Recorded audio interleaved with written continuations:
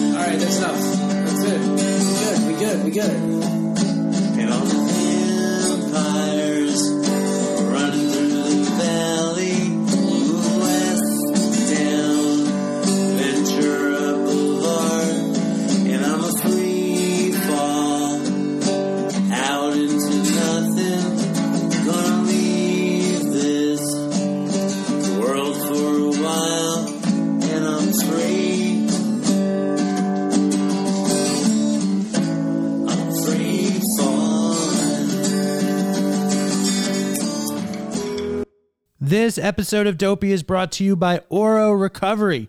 They're located in sunny Southern California.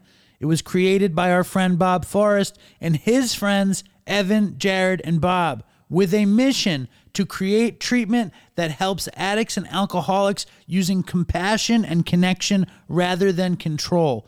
They have a staff with decades of experience working around co-occurring mental health disorders, including severe mental illness.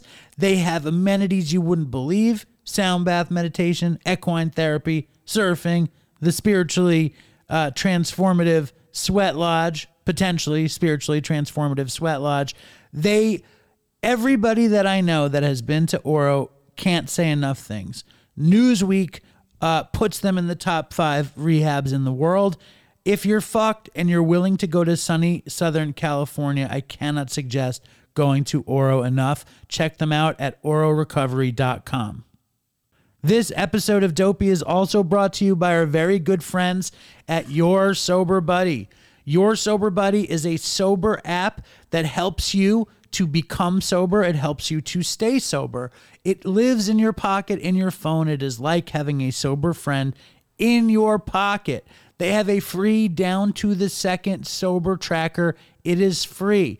Get the sober tracker in the App Store or the Google Play Store, or go to yoursoberbuddy.com. Get the free tracker, post your sober time, and I really like Your Sober Buddy. I love the challenges. I've done some video challenges. I would love you guys to try Sober Buddy and do some challenges too. And check them out at yoursoberbuddy.com. This episode of Dopey is also brought to you by Evolution Accounting and Consulting. They are a full-service accounting firm that can help you with your taxes, bookkeeping, payroll, and almost any other business need you have. Thanks to technology, they work with people from all over the country and pride themselves on building exceptionally strong relationships with their clients. They say that their passion allows you to pursue yours because they understand the stress caused by worrying about taxes and accounting issues. When you allow them to take this off your plate, you'll be freed up to focus on what you love to do. And perhaps more importantly than anything else, the firm is run by a fucking crackhead. Fortunately, he's been in recovery for years, and he knows the struggle as well as the success. Use the promo code DOPEY when you connect with them at www.evolution-accounting.com to receive special discounts. If you want an accountant, you go to Evolution. And before we get into the show, I wanted to also mention one of my favorite podcasts, Recovery in the Middle Ages, hosted by two middle-aged dads out on Long Island. Recovery in the Middle Ages tackle many, many pertinent issues in addiction and recovery, from 12-step recovery to alt recovery to the newest medical research, and talk about their daily struggle to maintain their recovery and anonymity in a world of soccer moms and PTA meetings. If the neighbors only knew. You can find Recovery in the Middle Ages where all of your podcasts are, and check them out. This episode of Dopey is also brought to you by the great Ryan Hampton and his team at Mobilize Recovery. Mobilize Recovery is a great cause that's going national this September, and it's a project really close to my heart. It's a nonprofit organization and a way for you to pitch in and help end overdose and addiction in America. There's a way for everyone to get involved. There is no cost and there is no hidden agenda. Mobilize Recovery is about you, our community, and what we can be doing together to inspire recovery solutions all across the United States. And now here's Ryan to tell you a little more. Hey everybody, this is Ryan Hampton, recovery advocate and founder of Mobilize Recovery. And I'm jumping on with Dopey today because we need you to help end overdose, end addiction, and inspire solutions for recovery across the United States. This September, the nonprofit initiative Mobilize Recovery is launching a national bus tour in partnership with iHeartMedia and Google. And we want to learn what your community, your organization, and your projects are doing to mobilize for change. Help us map the journey across the country. Learn more today at mobilizerecovery.org and submit your ideas to us. There's so many ways for you to get involved and to help us highlight the recovery experience that is so unique in different regions across all 50 states. Go to mobilizerecovery.org to learn more and to help us map this journey. And I hope we get to meet so many of you this coming September during National Recovery Month.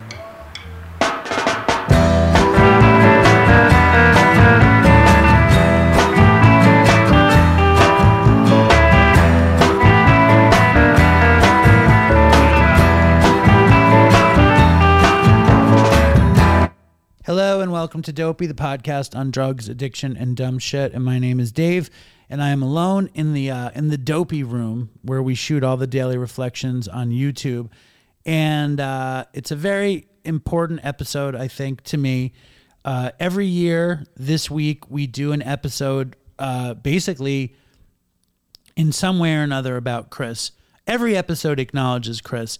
If you don't know who Chris is, Chris was a guy, a friend of mine, a very good friend of mine who I started Dopey with in 2015. We started it together. I had 4 months of recovery. He had 2 years. And, you know, we just needed something to do. And I had nothing to do, and I was bugging out. And Chris really had a hankering to be creative. And he was like, let's do something. And I'm sure a lot of you know the story. I had another friend named Brad who had an idea of doing a podcast around drug stories, and I wound up stealing Brad's idea, and me and Chris wound up making Dopey, and the rest, of course, was podcasting history until the summer of 2018, where Chris overdosed and he died, and you know, it's like, I swear to God, I walk around with this sort of anger against Chris, to kind of protect myself from how sad I feel that he's gone. And I've spent this week listening to old Dopey and listening to old episodes with Chris. And I really miss him. And we had a very, very short friendship. You know, I mean, I bet to a lot of people it was a long friendship. We met in 2011. He died in 2018. But the majority of our friendship was those 2.5 years that we made the show. And I always say this also, my favorite thing about Dopey is basically it is a total documentation of our friendship. And we get to know each other, and we learned how to be podcasting partners, and we were in touch on a daily basis from 2015 to the day he died. So when I listen to the old episodes, it reminds me of our friendship. And like, there's a lot of funny bits in there. There's a lot of like good times and funny bits. But I think my favorite thing to listen to in the old episodes were the weird little side things where Chris is like, close the door, it's freezing. Or like we'd get food or things like that. The things in between the show that kind of marked our life. And when it was in the show, it's just like a documentation of what our lives were like. And Dopey meant a lot of different things to a lot of different people. And I know it means so much to me. It meant so much to Chris. I was just listening to the 100th episode. I'm going to play you guys the beginning of the 100th episode. But before I do, I want to say this, that the beginning of the 100th episode was voice memos from the audience. And the audience was much smaller then. So I would love it if you guys sent voice memos with Dopey stories or what Dopey means to you. Make it short. I will play them. The show is better when you guys are on the show. 100%. I was also listening to it, and I know that I love it when my dad reads the reviews. But Chris loved the reviews even more than my dad. And I remember I was just listening to an episode with him, and he was so impressed that we had 70 reviews, and now we have like, I don't know, 2,100 reviews or something like that. But we need more reviews. Leave reviews on behalf of Chris and for my dad. My dad sits at the fucking computer waiting for these reviews. So leave a review on iTunes. Try to make it positive, and my dad will read it on the show. And if you send in voicemail, email, or a review, I will send some sort of Dopey merch, stickers or socks or a hat or whatever I have. I will send as a payment, as an appreciation of you guys participating. But I want Chris to be in this episode. We also have special guests. We have Don and we have Dylan. Before we get to that, I just want to like mention that at the front, that was me and Chris doing Free Fallin'. And if it was up to me, me and Chris would have sang a song every week, but Chris was not interested in singing. So to coax him into singing always was difficult. And I think there was like 4 songs we ever did. We did Free Fallin'. We did Bob Marley's Bad Card, but my guitar is so out of tune, I'm like embarrassed to play it. And we, of course, did the Chili's Baby Back Rib song. And my favorite was probably the Lion King song. But this is Chris at the beginning of episode 100, and it's fucked up, so brace yourself. Now we are at the 100th episode, a benchmark in podcasting. Yeah. I mean, triple digits. The next time we will, quadruple digits, that's a far ways away. It's far away. What is that? 4 years? No, 3.5 years? It depends. No, that's totally wrong. It's a long time away. It's 6 years away. It's 4.5 years away. I don't know. Retarded. I don't know. If we did 102 years, no, it'd be. But the equation is complicated because we did 100 in 2 years or a year and 18 months. Let's say 118 months. We do one a week. Shush. No, we didn't. This is why the computation is difficult. No, but now we do one a week. Only if we change it with the computation. So fucking annoying. The first 6 months we did 2 a week. Yeah, but now we do one a week, so the computation is easy. But the first 40, it changes it to a fraction. Yeah, but we're at 100, so how many more to do another 900? Oh, I got you. How many? It's 900 weeks. So what's 900 weeks? I don't know. What's 900 divided by 50? How many weeks are in a year? What? 52 weeks in a year? So it'd be 4.5 years, right? So you got it right away. Yeah. Just a little note here. We never figured out how long it would take to get 1,000 episodes. I just tried to do the math on the side, and I think it's 19 years. So forgive me and for Chris for being idiots. Back to episode 100. That's good. I gotta trust my brain. I'm glad you do. 4.5 years, unless the income... You know what I'll be? I'll be probably dead. No. You think you'll be a doctor. I'll be a licensed clinical psychologist. You could be in the street. Ugh. You know, we got some message this morning. Could be dead. You know, like statistics say I'd probably be dead, right? Yeah. I personally think you'll be a doctor. Nice. Thank you for that vote of confidence. I do. I think you'll be a mediocre doctor, but I think mediocre. That's pretty good. It's not bad. I'll settle for that. I'm a mediocre waiter. I might be a bad waiter. No, you're a good waiter. I really think you're a good waiter. Now, I've seen you waiter. listen. Can you use waiter as a verb? Yes. Well, I don't. The point is, you will be a mediocre. You'll be a fine doctor. Forget me. You'll be a fine doctor. Yeah. But somebody tweeted us last night. It's the second tweet we've gotten like this. I can't wait till Dave and Chris relapse. It will be the best episode ever. Saw that. Yeah, I saw that. Where'd you Somebody see it? said it on Instagram a while ago. They just love that. You know who's championed that? Is Who? Joey Pepper. Joey Pepper, yeah. Dude, you should pronounce it Joey Pepper. Pepper. Yeah, I mean, what happens in the eventuality that we do relapse? It depends. Do we shift focus? It depends. Do we pivot? It depends on the relapse. Paint me a picture. Okay, we both get some dope, some syringes. I get a little coke too. For the show? And we get high. And do the show? I don't see that happening.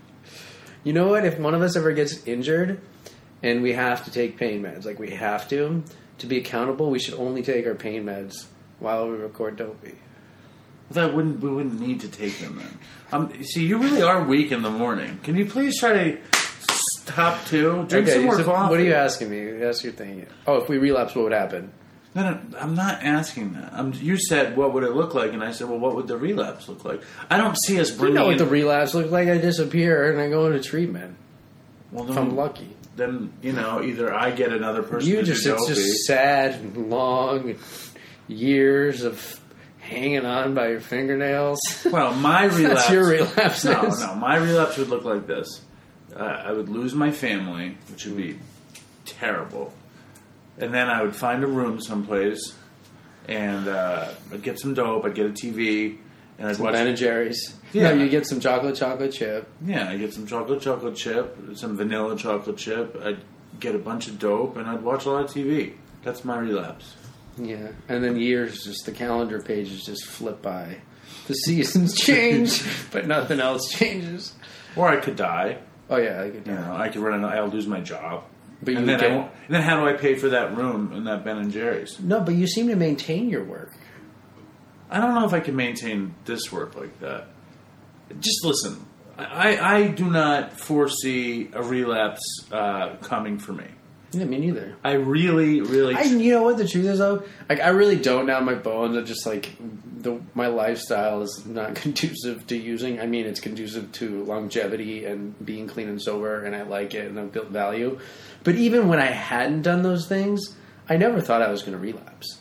Every time I would get sober and I'd actually be like, oh, I'm going to stop and just being abstinent, which wasn't a lot, but I really felt it. I was like, I'm just no way I'm going to use. And then all of a sudden...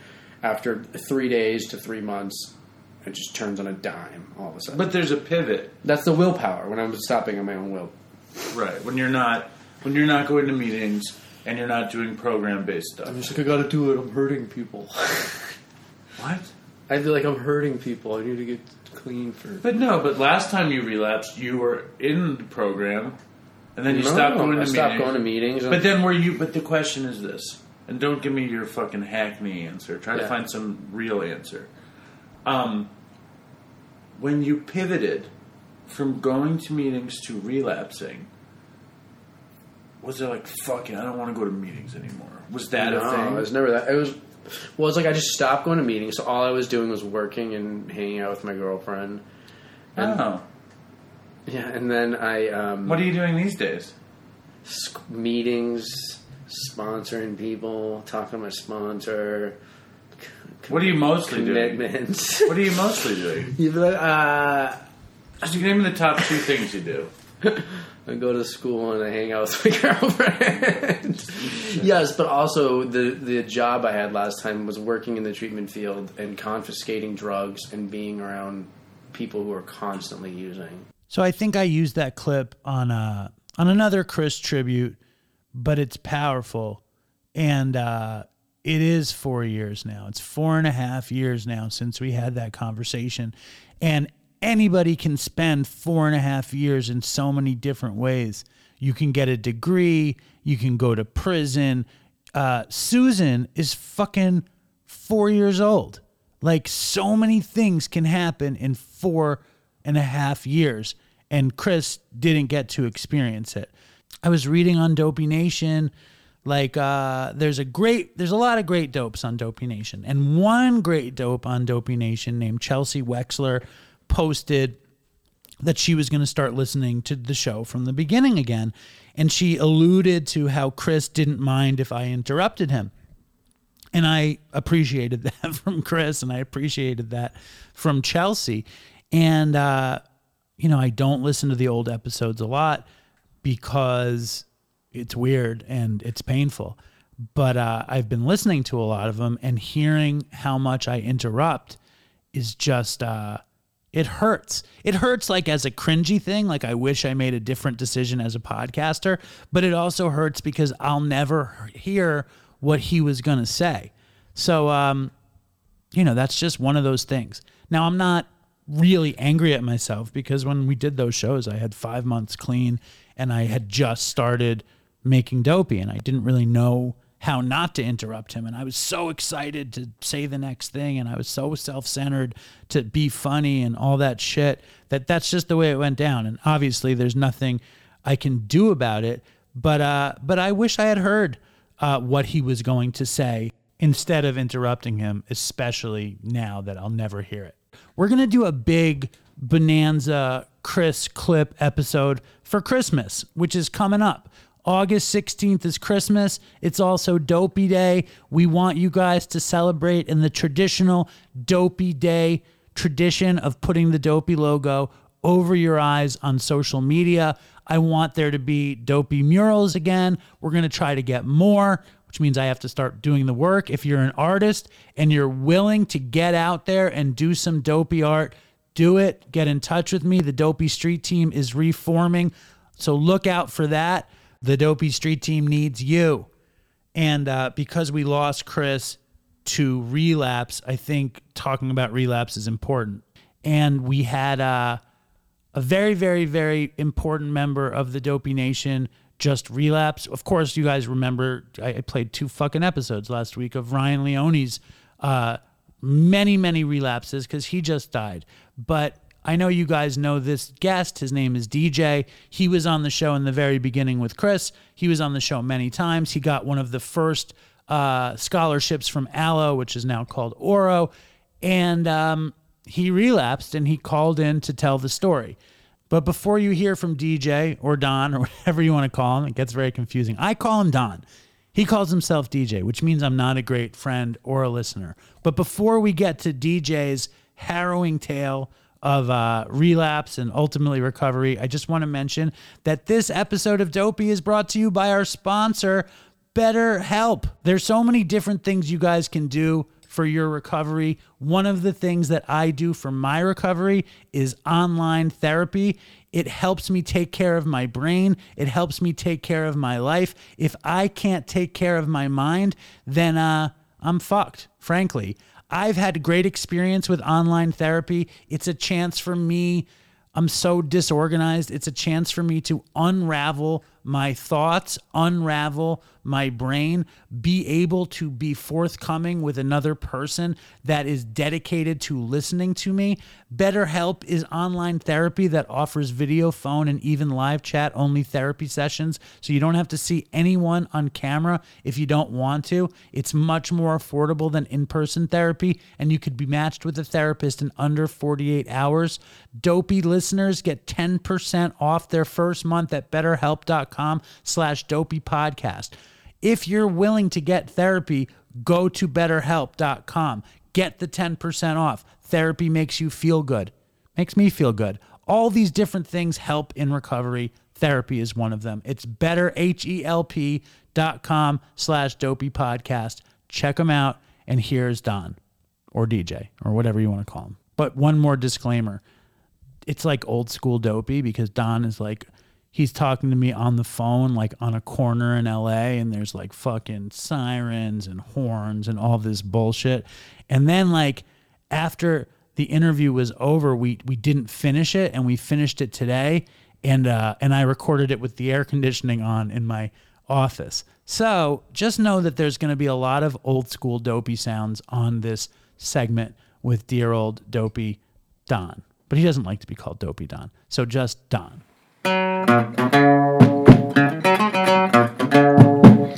All right, so I'm on the phone with a very, very important Dopey guest. He's been on the show many times. He was on the show with Chris back in the day. He stole 1,000 Vicodins. Whenever anybody lists their favorite Dopey episodes, you know your name is often bandied about as favorite Dopey guests. DJ. Wow. You just called me very, very important and favorite Dopey guest. I feel really good. I feel special. Well, this is working out well. I appreciate that. That's good. But I mean, obviously, the reason I asked DJ to come on this show is because of a terrible thing that happened in his life.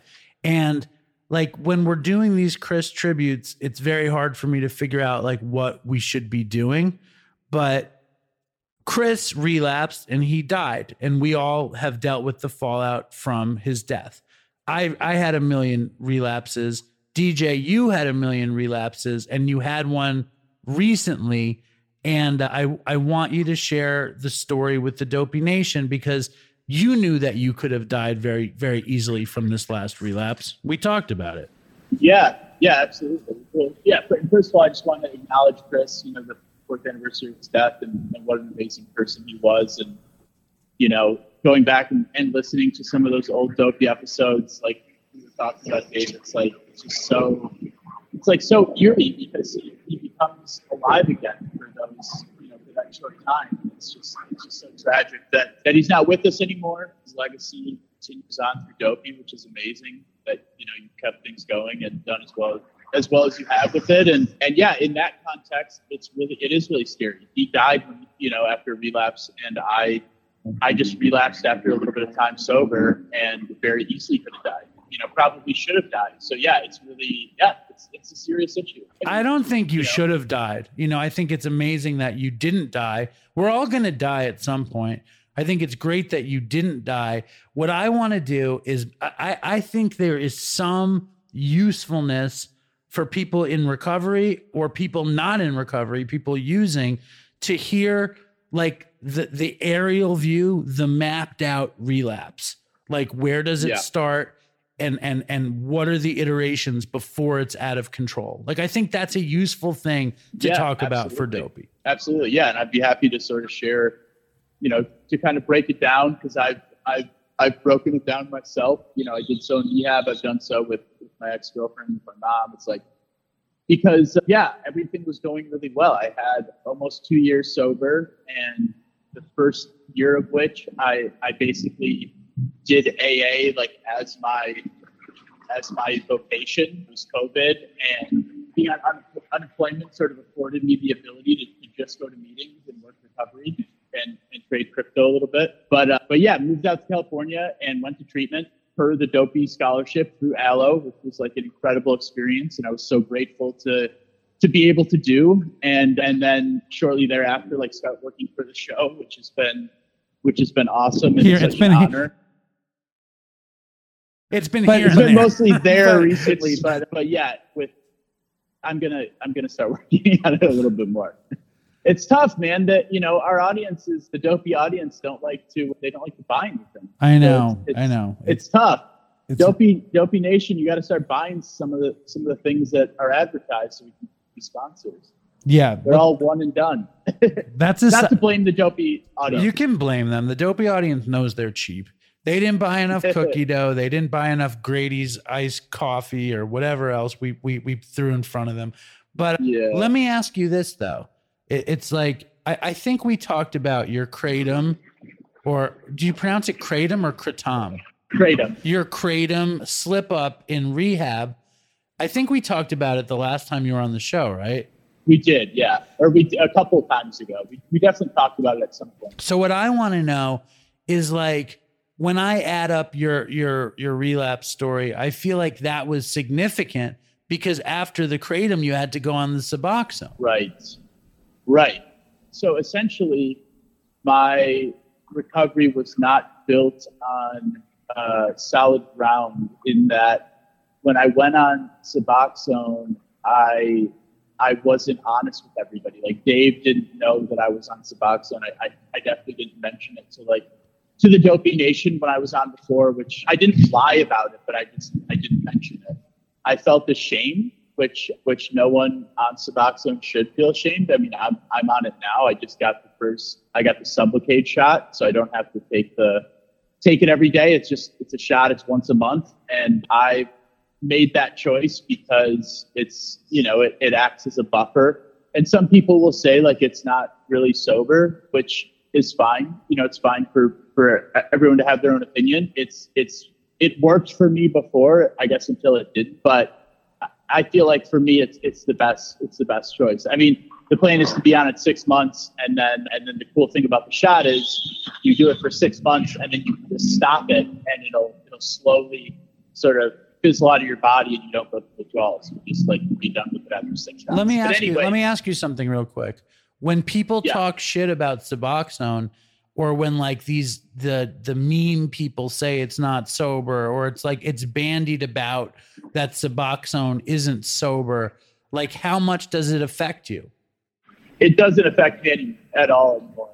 I just choose not to sort of respond to it. I mean, I still laugh at those memes because I think there's also there's varying levels of being on Suboxone. I think that if you are taking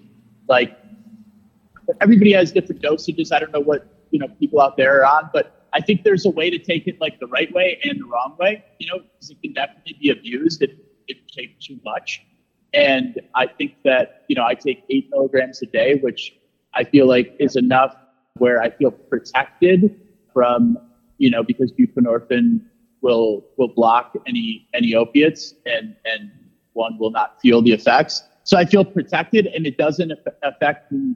It doesn't alter my mood at all. I can't tell that I have even taken it. So to answer your question, it really doesn't bother me. And I think at least out here in LA, the stigma is sort of shifting and it's becoming more acceptable. I think the sort of alt recovery movement in that, there's people at my Silver Lake meeting that will talk about smoking weed, being on marijuana maintenance, openly in an AA meeting, which some places, they'd be kicked out of the meeting and flogged. stoned. Flogged. Yeah. Mercilessly. Yes.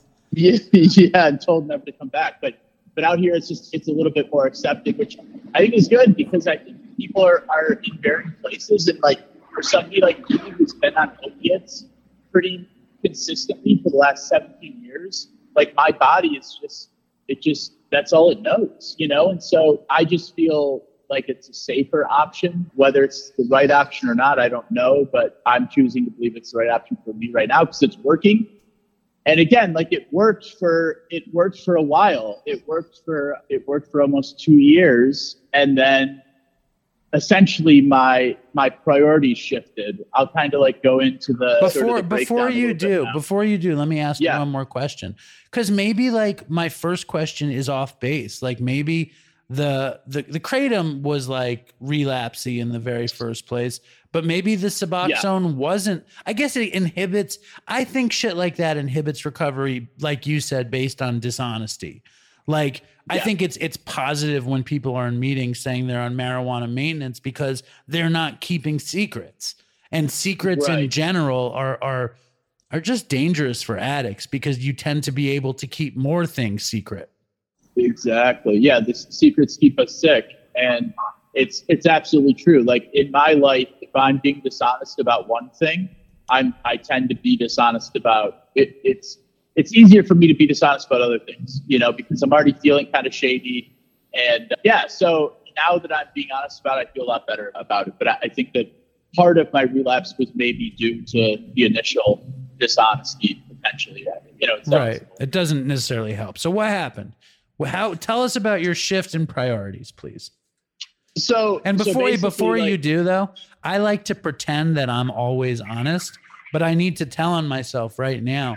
We went to this music festival and I said that my kids were all under 10, which they weren't. I lied about Nora and her friend. I said they were both 12 and I told them they were under 10, so I went to pay for them. Anyway. Yeah, well, you're being honest about it now, and I think that's the important part. Like if we are dishonest, which we tend to be because we're human, the important part is getting honest with someone. And you've always said that, Dave, like it's just important to have at least one person you can be totally honest with, even if you can't be honest with everybody. Right. To keep track of the truth. Yeah, exactly. And hopefully that person's a sponsor. But if it's not, it can just be someone, that you're being totally honest with. And then hopefully that will encourage you to be, it's easier to be honest with others, with more people than once you've gotten it out. And it's also because you're honest with yourself. So you're honest with yourself. So because it's easy to start believing some weird shit that isn't true. Yeah, absolutely. We can live in a total fantasy land, or I know I can. I can too. Once I say one thing that isn't true, it's like, it's easy to rest your laurels on this thing. And then you forget that it was a lie because you tell everybody it's the truth. Now let's get into what happened. What the fuck happened? Well, so you just mentioned being honest with oneself. That played into all this, but sort of before that happened, like I mentioned, the first year of my recovery, I went to LO and then I was in sober living and my life was essentially recovery. I moved out to LA and didn't know anybody. And so everyone that I met was in the program. All my friends were in the program. I sort of built this life up on the bedrock of AA, which was fabulous because it worked. It worked for me. And I had the luxury of being able to do it because of COVID and because of unemployment. And then eventually unemployment ran out. This was last September. So maybe a little less than a year ago. And I had to get a job, and I hadn't worked in a while. And so that was a process. But because I was sober, I was able to land a pretty good job, a remote position doing sales. And at the same time that I got that job, I also got into a relationship. So I had dated here and there before this relationship, but nothing substantial because I didn't really feel like I was ready to date because I still had work to do on myself and all that. And so it was actually Christmas Day of last year that I grew on Tinder, connected with this girl named Becca, and we sort of hit it off. And from that day forward, we were talking all the time. And then I started the job on January 3rd. So I had this new job and this new girlfriend, who's beautiful and amazing. I only was able to attract her into my life because I had been sober and and done some work. And same with the job. The only reason I was able to do the job was because I was consistent and could show up and all the things that recovery taught me that I frankly didn't know how to do. So taking on these two things at the same time was I think looking back was a little problematic because I automatically put AA on the back burner. By that time I had about a year and a half and because of the time I was spending working, which the first couple months, I would literally work. I would start at 8 a.m. and I would work until 6 or 7 p.m. every night, just because I think that as addicts and alcoholics, we have the ability to be really effective. And my sponsor always says it, like, we're driven but undisciplined. And so I was just like working my ass off. And when I wasn't working, I was like talking to Becca. And so recovery just kind of went by the wayside. And as time went on, like it wasn't a problem. Like things were still going okay. But I was, as they say, like the disease is doing push-ups while we're sober. And I think that's sort of what was happening. So fast forward to like May, and I'd been to April, and I'd been at the job for 4 months, and I'd been in the relationship for 4 months, and we were wanting to spend more time together.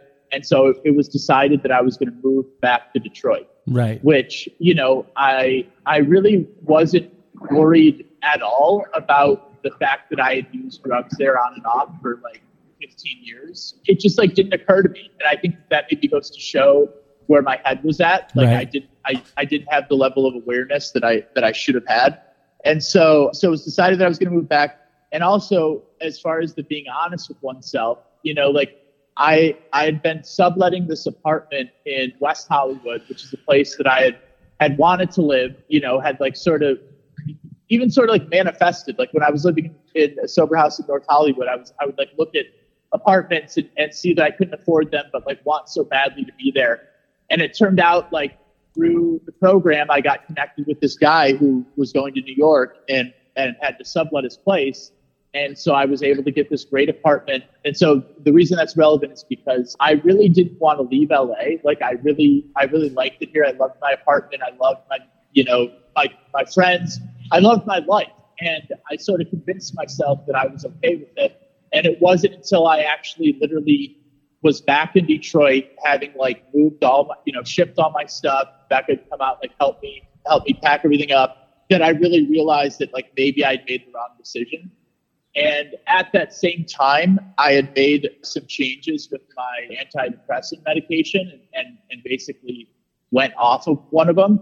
And so I was like especially depressed being back in Detroit in April. It was like really gray and cold, and I was used to like 70 and sunny every day, being able to ride my bike and et cetera, et cetera. And I think that the pressures of like being in a newer relationship, like living in a 1-bedroom apartment, her adjusting, me adjusting, it was just a lot. And then trying to manage the job. So basically, because AA hadn't been a priority, I hadn't really been talking to my sponsor. I wasn't connected in the way that I now am, where I like regularly reach out to people. So basically I had like isolated myself by putting work in this relationship ahead of my program, which like it's a common saying that like anything you put ahead of your program, you're going to lose. So the first thing you put in front of your program is the first thing you lose. And I thought that I was, I was aware of that, but I thought that I was like, protected against that because I'm special or whatever the fuck. Like I've been sober long enough to where I knew better. You could pull it off. Like, yeah, I thought I could pull it off. And so long story short, one day I had been in Detroit. I was actually at a meeting. I would go to the 7 a.m. meeting in Grosse Pointe, which was like 15 minutes from where Becca lived, downtown Detroit. And I was driving back to her apartment, and on the way back, I would have to pass by this old dope spot that I had gone to on and off for a decade and was like really close, like good friends with the drug dealer there. And it became suddenly a good idea in my head, like all of a sudden, to drive by to just sort of like see what was happening, because I hadn't been by there in a couple of years, and I was like, I wonder if he still owns the house. Like, I don't know. All of a sudden you're thinking all of a sudden many, many stupid things, like those things like, oh yeah, he'll be happy to see me, and I wonder how he's doing. But let me ask you this: hadn't you started drinking casually in LA with Becca? Yeah. So I guess that's something that I like overlooked here and forgot to mention. I have historically used like heroin and crack. Like, those are my drugs of choice, and drinking it was never like a big part of my story. Like it never seemed to be a problem. And so, yeah, I started this relationship, and like we would go out to dinner and stuff like that. And Becca was really cool. Like we would have non-alcoholic drinks, and then but I had shared with her that I had this idea in my head that I could drink it socially, right. And part of that was because my sister, who actually just yesterday had 9 years off of heroin, she just recently, last year, started drinking socially again. Like, she reintroduced alcohol into her life, and it's been fine. Like, it hasn't been a problem for her at all. And so that was part of it too. That's why I thought I could get away with it as well. So what I decided to do, and I sort of convinced Becca was all right, was that, you know, on special occasions, I would have a couple drinks. And what happened was, like, just going out to dinner became a special occasion. Sure. You know, like, and so I was drinking like fairly regularly, you know, like I'd say maybe a couple times a week. And it never got out of control, but I was starting to do it more. So, yes. So by the time I made the decision to like go drive by this house, I had been drinking for a couple months. You had broken the seal. It's like, you and I have a lot of similarities. You know, like, alcohol was never my thing. It was never your thing. You know, we were both heroin addicts. I didn't smoke as much crack as you or shoot as much coke as you, whatever. But we both got sober in AA, and alcohol was never the thing, right? So it's like you're having a drink, and it's like, but that wasn't really my thing. So like, how? I mean, I think that's just an interesting thing in itself. Like, if alcohol isn't your thing, but do you find that when you broke the seal, it changed the way your sobriety was running? Yeah, it absolutely did. And I think part of wanting to drink again, this desire, was wanting to be like normal. Right. Like, I was, because like I had gotten this job and this girl and like consistency in my life and like money in my pocket, I was now starting to identify more as like a regular person or a normie. And I didn't realize how much I was sort of craving that. Like, as much as I love being in the program, it's like you know, I feel different. Like, being in AA, I feel like I'm not a regular person. Right. And I think that I was craving that. And so especially because Becca was regular. She was normal. Yeah. Yep. She's a normie. And she was like amazing. I mean, she's totally understanding and like, and was actually against me first. I really had to convince her. Yes, it absolutely broke the seal. And what it did was, it made it so that in my head, I couldn't be honest at meetings. So I was still going to meetings. Well, it's the thing we were talking about. It's this lie or this omission, or it's a lie, you know, because like, you're also celebrating, because that's the irony of it. You're a heroin addict. You haven't done heroin in 2 years, but you're drinking in AA and saying you're sober. So it's like, it fucks you up, you know? It's like, oh my God, I have a sponsee right now who is a terrible drug addict, and he's young and he wants to drink like a normal person, you know? Okay. And he's drinking like a normal person now. And there's nothing I told him your story. So continue, please. You know, good luck to him. Like, I hope it works out. And I mean that, but for me, because AA had become, or just was, such a big part of my life and my process of being honest and my life process, I was going to meetings and they weren't having the effect that they once had, because I wasn't able to be honest. I felt like a phony. I felt like a fraud. And that, I believe it was that, because the morning that I went by the dope house, I had been at a 7 a.m. meeting. And I believe that part of what like pushed those thoughts into my head to go by there was because when I left that meeting, I was thinking in my head, I probably shouldn't go to these meetings anymore because they're pointless, because I can't be honest and I feel like a fraud. Like, that was my thinking. And so I think in my head, I was capitulating on the program, and I didn't realize like what effect that would have on my life. And so, yeah, it put those thoughts into my head. I decided I was going to like drive by and see what was going on. And I convinced myself that I wasn't going to go and cop. I was just literally going to drive by. And when I drove by, you know, my heart started like beating and racing. It was like, you know, it almost felt like I was just going, like I was kind of going into autopilot. So I'm driving by and the house is like on the corner. And as I'm driving by, or as I'm approaching the house, dude his name's Red, is literally walking out of his house to get into his Escalade. that I like helped pay for, you know, for my habits over the years. And I'm like looking at him, and he like, you know, he's looking at this car driving by real slow, and we like make eye contact, and he smiles, and I like just stop the car and get out and go and talk to him. And still at that point, like wasn't thinking, okay, I'm going to cop. But after like 2 minutes of bullshitting, he was like, you know, I got that fire, you know, and I was like, do you have girl too? And he said, yeah. So, he had crack and heroin. And I was like, and it was on, you know. And did you hug him when you saw him? I gave him like the bro handshake and hug situation. Okay.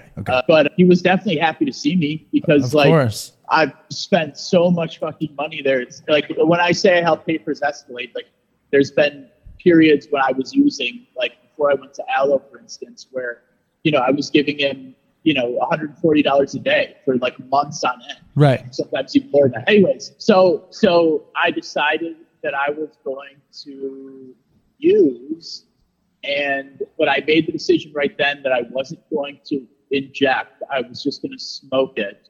That was somehow better. Like that wasn't like, it didn't feel like a full relapse somehow, or I don't know what the fuck I thought, but fentanyl being the way that it is, I didn't want to die. So I decided I was going to smoke it. And so that's what I did. And I used that first morning, and I don't even really remember exactly. It felt foreign. You know what I mean? Like in times in the past when I relapsed, like I'll go back and, you know, like, and start using again. And it'll be like, okay, it'll be like muscle memory. It's like, yeah, this is what I do. But this time it felt fucking foreign. What did it feel like? It felt weird. It felt like I shouldn't be doing this. Right. Like that's what was going through my head. Like I shouldn't be doing this, but somehow in some sick way, like that was exciting, that I was sort of like defying what I should be doing. I don't fucking know, man. I was just not in a good place. It's so complicated. It's so complicated because you know you're doing the wrong thing. You're excited to do the wrong thing. You get all those like crazy, you know, chemical rewards from getting high. At the same time, you've been working a program for years, so you're feeling like shit. It's like, it's such a fucking like battle inside of you. It's horrible. Yeah, it is horrible. And like I said, I'd gone off an antidepressant, and so I was already just like super fucking depressed. And I think my like, you know, serotonin and dopamine and all that was like, was in improper sort of like functionality anyways. And so like, you know, smoking crack and heroin like it'll help that temporarily. But then when coming down from crack, it's like, you know, I'm sure it was probably even worse because my shit wasn't regulated. So, but now the difference was like, I'm not on my own doing this. I have a partner that I live with who has like allowed me to move in with her into her, you know, beautiful new apartment. And it felt fucked up. Like it was a moral dilemma, but I just sort of like justified it by thinking, well, I did it that one time. I'm not going to do it again. You know, which I've told myself a million times, like this, I'm going to just do it once. And how soon after did you do it again? Like I managed to, I think, wait 2 days and then I did it again because I was going to that morning meeting pretty regularly. And like I said, when I would leave that meeting, I would have to drive by the house, like not drive by it directly, but drive by right by where it is. And so on that fourth day or whatever, I think I just said I was going to the meeting. And instead I just went and like sat in her car, you know, and was like smoking drugs. And this lasted for about 3 weeks, right? Where but after that fourth day, it became daily. And at that time I was on Suboxone and I stopped taking it, you know, obviously so that I could get high. Wait, hold up. The first time you got it, you were blocked? First time I got it, I was blocked. Did you smoke it anyway? Did you break the Suboxone attachment of the receptor? I don't know if I broke it or not. I mean, I was feeling the crack high for sure. Right. But it did knock me the fuck out. Like, right. I remember smoking it and then like literally falling out for like 20 minutes and coming to like with my knees on the ground, and, you know, my head like on the couch. Like I'd like fallen off the couch, essentially, fallen out for like 20 minutes. So the very first time I did it, you know, I overdosed essentially, because when you fall out, you're overdosing. It's not like you're, you know, like you necessarily stop breathing, but it like knocks you the fuck out. And that's like, you know, that's what fentanyl does. And that was happening like over the course of the next few weeks, where I'd be like either in her car or I'd be there at that house, or the worst thing is I was like bringing it into her apartment and doing it with her, like in the bedroom right next to the bathroom, you know, and like, yeah. So she had convinced herself that like I was beyond relapse, you know, because of like all the stuff I had said to her and like what she was able to see. Like you were cured. Yeah, essentially. Like it didn't occur to her that I could relapse, is what she later told me. And that's part of the reason how I was able to like be in the bathroom for like long periods of time. So this continued for like 3 weeks, and I was like, you know, work was like going to hell because I was like falling out during the day. Like I had rented this office, you know, and I was like using at the office and just like not getting much work done. And after like 3 weeks, she started to catch on. Like she started to notice at times, like I'd be on my computer working. She'd like come out and my head would be on the table. You know, like I was totally knocked out. Right. Or like the time in the bathroom, I think that started to get suspicious. One time she went in there and she said she could smell smoke, because like crack and fentanyl on tinfoil is like a very distinct smell, you know, but I would always use like Febreze or whatever to mask it and whatever. So she started to realize that something was up. And when that happened, I think she called you. She did call me. If I'm not mistaken. Terrible. Yeah. Yes. Yeah. She told me she had gone into your jacket. She had checked your location. She had seen that you went by the cop spot, and then she found drugs in your pocket and took pictures of them and sent me the pictures of the drugs. And I was like, he's definitely using, you know. Because she was like still unsure at that time, or she didn't know what the drugs were. She didn't know what anything was. You know, she was unsure. Yeah. I think she knew. I think, you know, you don't want the person to be relapsing. You don't want it to be true. And you also kind of don't know what to do, you know, because she's like a medical professional and she doesn't want to be a sucker either. She wants to do the right thing. So she was calling me like, and I was trying to offer some sort of advice. And I was just like, he's got to go to fucking treatment. You know? Right. I also talked to you and I was like, you got to go to fucking treatment, you know? Well, dude, that's what's crazy is that, well, so I'll get to that real quick. So she confronted me, you know, I'm like blatantly high at the time. She confronts me, and we had talked prior that if I ever were to use, like I had agreed that I would be honest with her, you know? And like, I like knew that she knew, like just the look on her face when she confronted me, like I knew that, but it just didn't occur to me that she had like found the drug, right? And so I lied to her, you know, and I said that I wasn't using, and she like pulled the drugs out and showed me, and it was just like totally heartbreaking because she was heartbroken, and it just, in that moment, I knew that everything had changed. Right. You know? Like up to that point, we had this really great relationship, and I loved her. Like I loved her more than anything and wanted to be with her more than anything. So like the fact that I risked this relationship and inevitably lost it, right? Broken up with her, like we're still talking, but you know, I may never be able to get her back, is just beyond anything. Like, because that, it just goes to show how powerful this shit is. Like the most important thing to me in the whole world, like I'm willing to sacrifice so that I can fucking get high, you know? So she confronted me. She said, you need to go to detox. Like, let's get you into detox. And at that point she was being really cool. She was like, and she's been cool the whole time, but like she got a little more stern this time than not. But at that point she's like, you need to go to detox. I talked to Dave. We called my sponsor, but I convinced her that I didn't need to go. Like I convinced her that it hadn't been long enough. I had Suboxone. Yeah, that's when you and I talked. You were like, I can do this. I can do this at home. Well, we talked the next day. So her and I had that conversation that night, and I was like deathly afraid of going to detox because I didn't want to miss work. I knew I'd have to miss work for a couple of days, and like that just was not an option to me at that time. And then so I convinced myself that I was going to stop. I really did. I swear to God. And when I talked to you the next day, I had woken up and I hadn't used, and I was waiting. I wanted to wait like 18 hours before I took the sub so that I didn't get sick. Yeah. And when I talked to you, I was literally outside of her apartment, like trying to get fresh air, trying to occupy myself so that I could wait to take the Suboxone. And you were telling me you should just go to detox, and you were saying all that stuff. And I was convinced that I didn't need to go.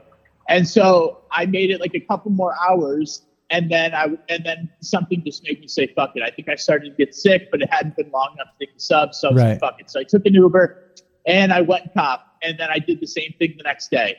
And then the day after that, I used in the morning, and it was the day before Mother's Day. I used in the morning, and then I was like, okay, I'm gonna use right now, and then I'm not gonna use again. I'm gonna take a sub tomorrow morning.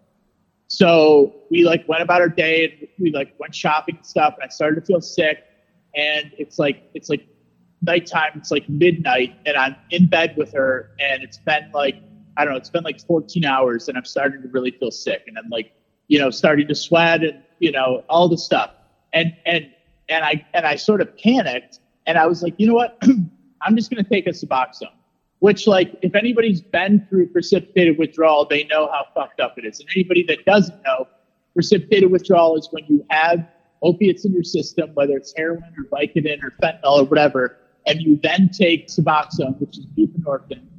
What it does is the buprenorphine like goes up and kicks all of the opiate receptors, all the opiate molecules off of your receptors instantaneously.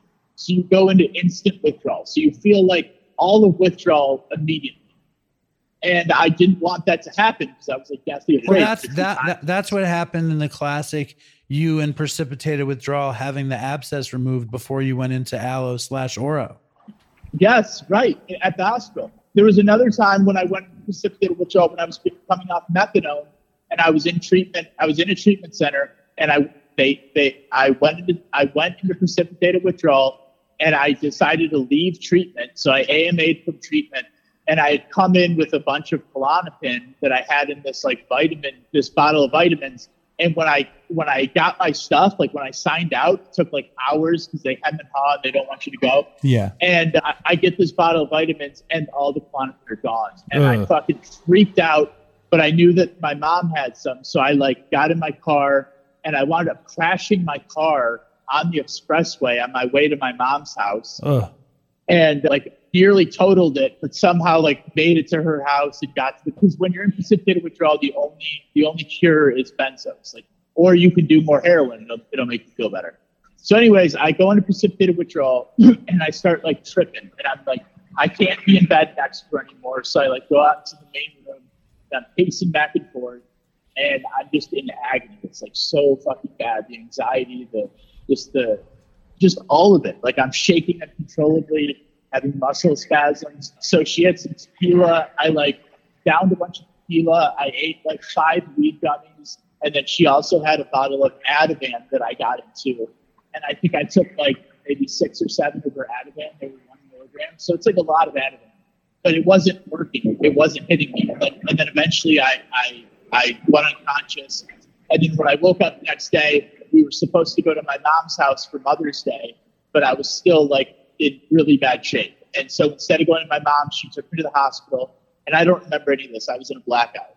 And I get to the hospital, and they're giving me like a bunch of IV Ativan and keeping me comfortable and whatever. And then they start giving me Suboxone. And and I'm getting to the end of the story shortly. No, this is gold. This is gold. This is perfect for the Chris tribute episode because it's so crazy. It's such a Chris-like story. Well, it gets better. Or worse. Better. It gets worse. Yeah, it gets a lot more fucked up here in a second. So she takes me to the hospital, and she's like sitting there with me, all day long, like being amazing, like talking to the doctors.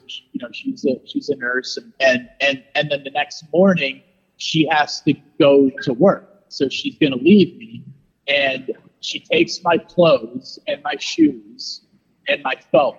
So I have like nothing. And she's gone and I'm there by myself and I'm still. Wait, hold up. Why does she take all that stuff so you won't leave? Yeah, exactly. And so I'm there by myself and like I'm feeling really sick and the doctors are like talking to me about treatment and I like even called the treatment center in Michigan and talked to them and they were like getting that all set up. But somewhere in there, I decide that like I need to feel better right now. And so I decide that I'm going to leave and I'm going to go cop, right? And this was like, you know, a rare relapse where I actually had money, you know, like I'd actually just gotten paid. And so I had plenty of money. That wasn't the issue, but I didn't have any fucking clothes and I didn't have a phone. Well, how could you get to the money?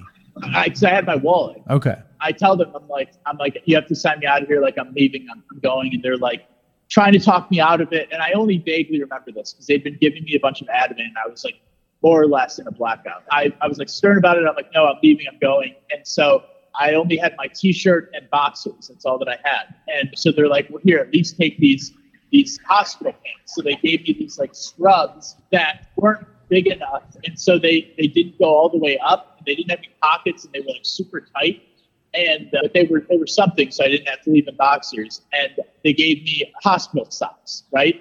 And so I'm like, Matt, like it's on, like here we go. So I get outside of the hospital, and mind you, this was like downtown Detroit, the hospital I was in, and my dope spot is on the east side of Detroit, which was like about 12 miles away from the hospital.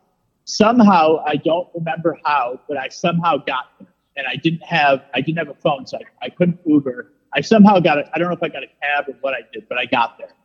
And then I commenced to then spend the next like 8 hours getting high all day. And I'm in a blackout. And so I just remember like bits and pieces of it. And one of the things that I remember is I was trying to remember my girlfriend's phone number the whole time, because I think in my head, my plan was just to go and use like, you know, like just go use for a little bit. Like my intention was not to be getting high all day long, but I couldn't remember my girlfriend's phone number. Like I had known it, but I couldn't remember it. And it didn't occur to me that I could call anybody else. Like for some reason, she was the only one that I could call. And I didn't have a phone anyways. But at one point I had asked the gas station to borrow their phone and I was trying to get in touch with her, but couldn't remember her number. Another time I remember being in the liquor store trying to get to the ATM and I guess I had ditched my pants because they were so small or whatever. So I remember just being in my boxers in a t-shirt and the guy behind the glass in the liquor store, like this is the east side of Detroit, you know, pretty ghetto. He's like screaming at me to get out of his fucking store. He's like, you can't be in here. Like this is crazy. And so there's this woman that I would see around the dope spot. She's a crackhead essentially. I am like walking out of the liquor store and she's walking in and she's like, oh, give me your debit card. I'll pull out money for you. And I was so fucked up that I gave her my debit card. And I later found out that she pulled out like 200 for me and like 300 for herself.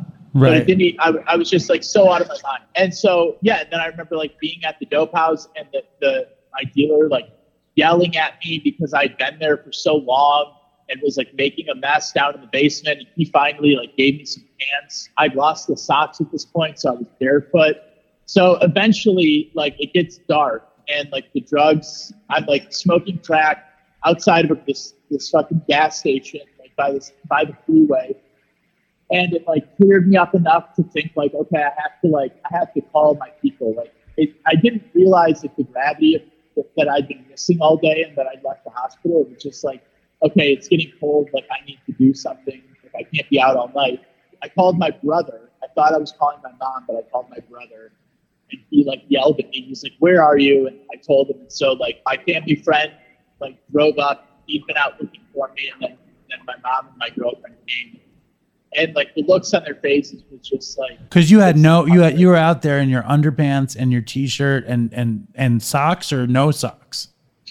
No socks. I was barefoot, so I was all muddy and fucking. At this time, the drug dealer had given me some pants, but I mean, I was barefoot, and all dirty and just like I looked like a fucking wild animal, Right. because that's kind of what I was operating at. It's just like getting high, like the amount of crack and heroin I did, like I wanted to spend like $800 that day, 300 of which, were taken by this woman, but like $500 worth of drugs is a lot of drugs. Like, Yeah. and I'd already been on a ton of Ativan.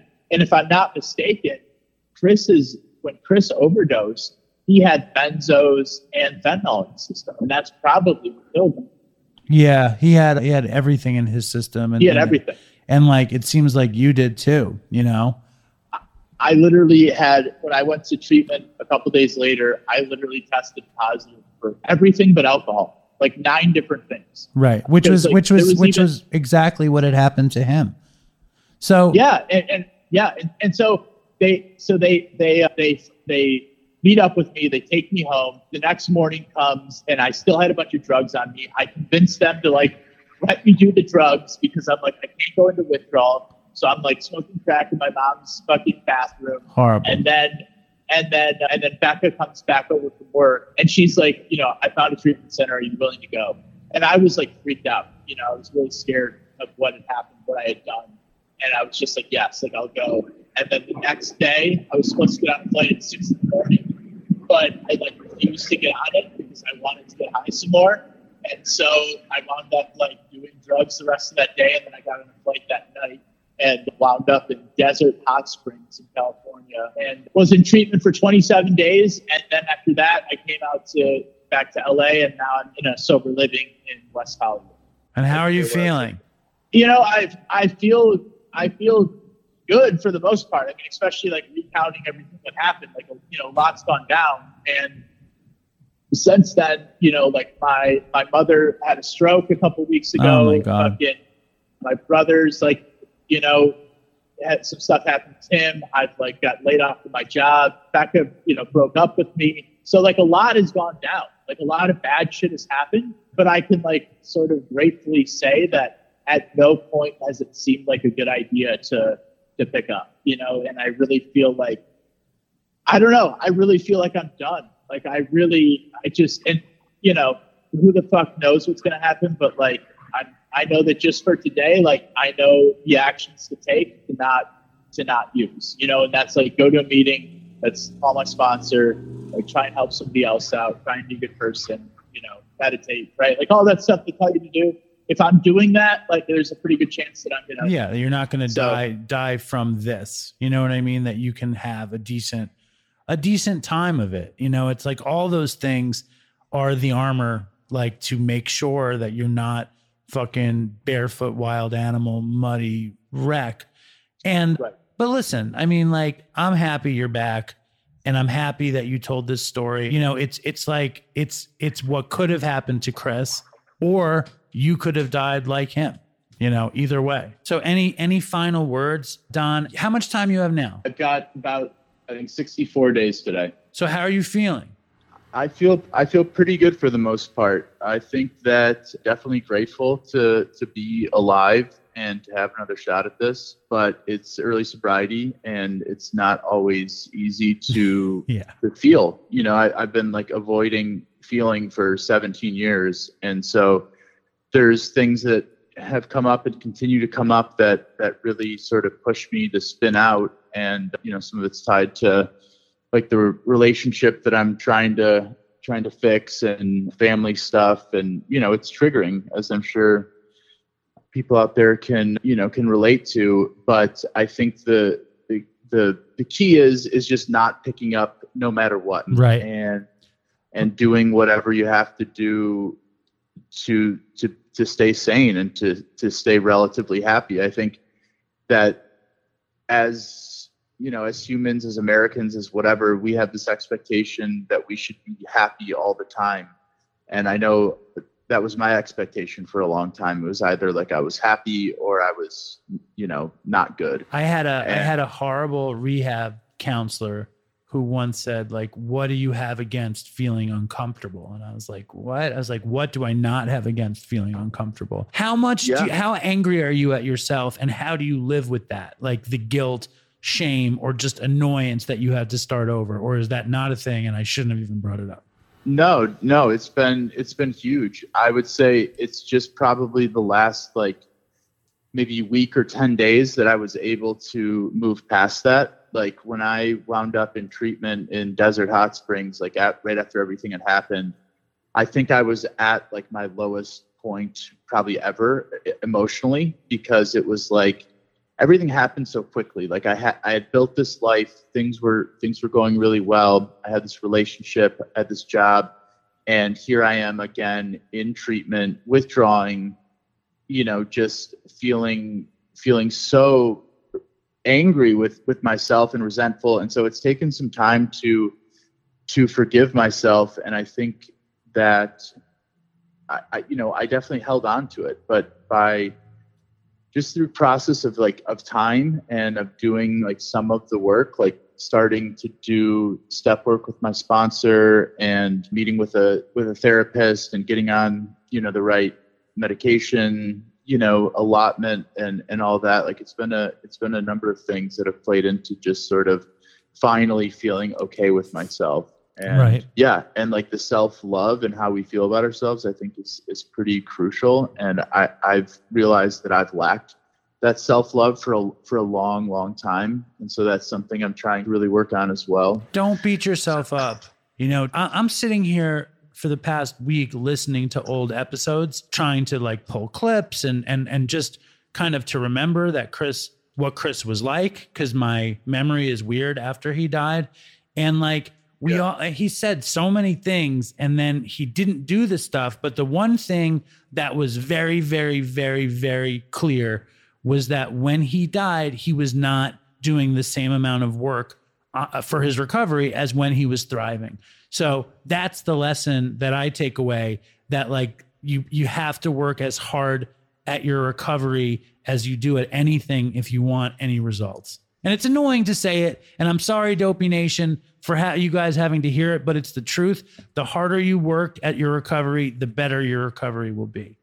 Yeah, absolutely. And I think that's not just like going to meetings. I think that's working with a sponsor and doing step work. It's going to therapy. It's having a hobby. It's being happy. It's riding your bike. It's seeing friends. It's doing anything so that you don't get caught in your fucking head.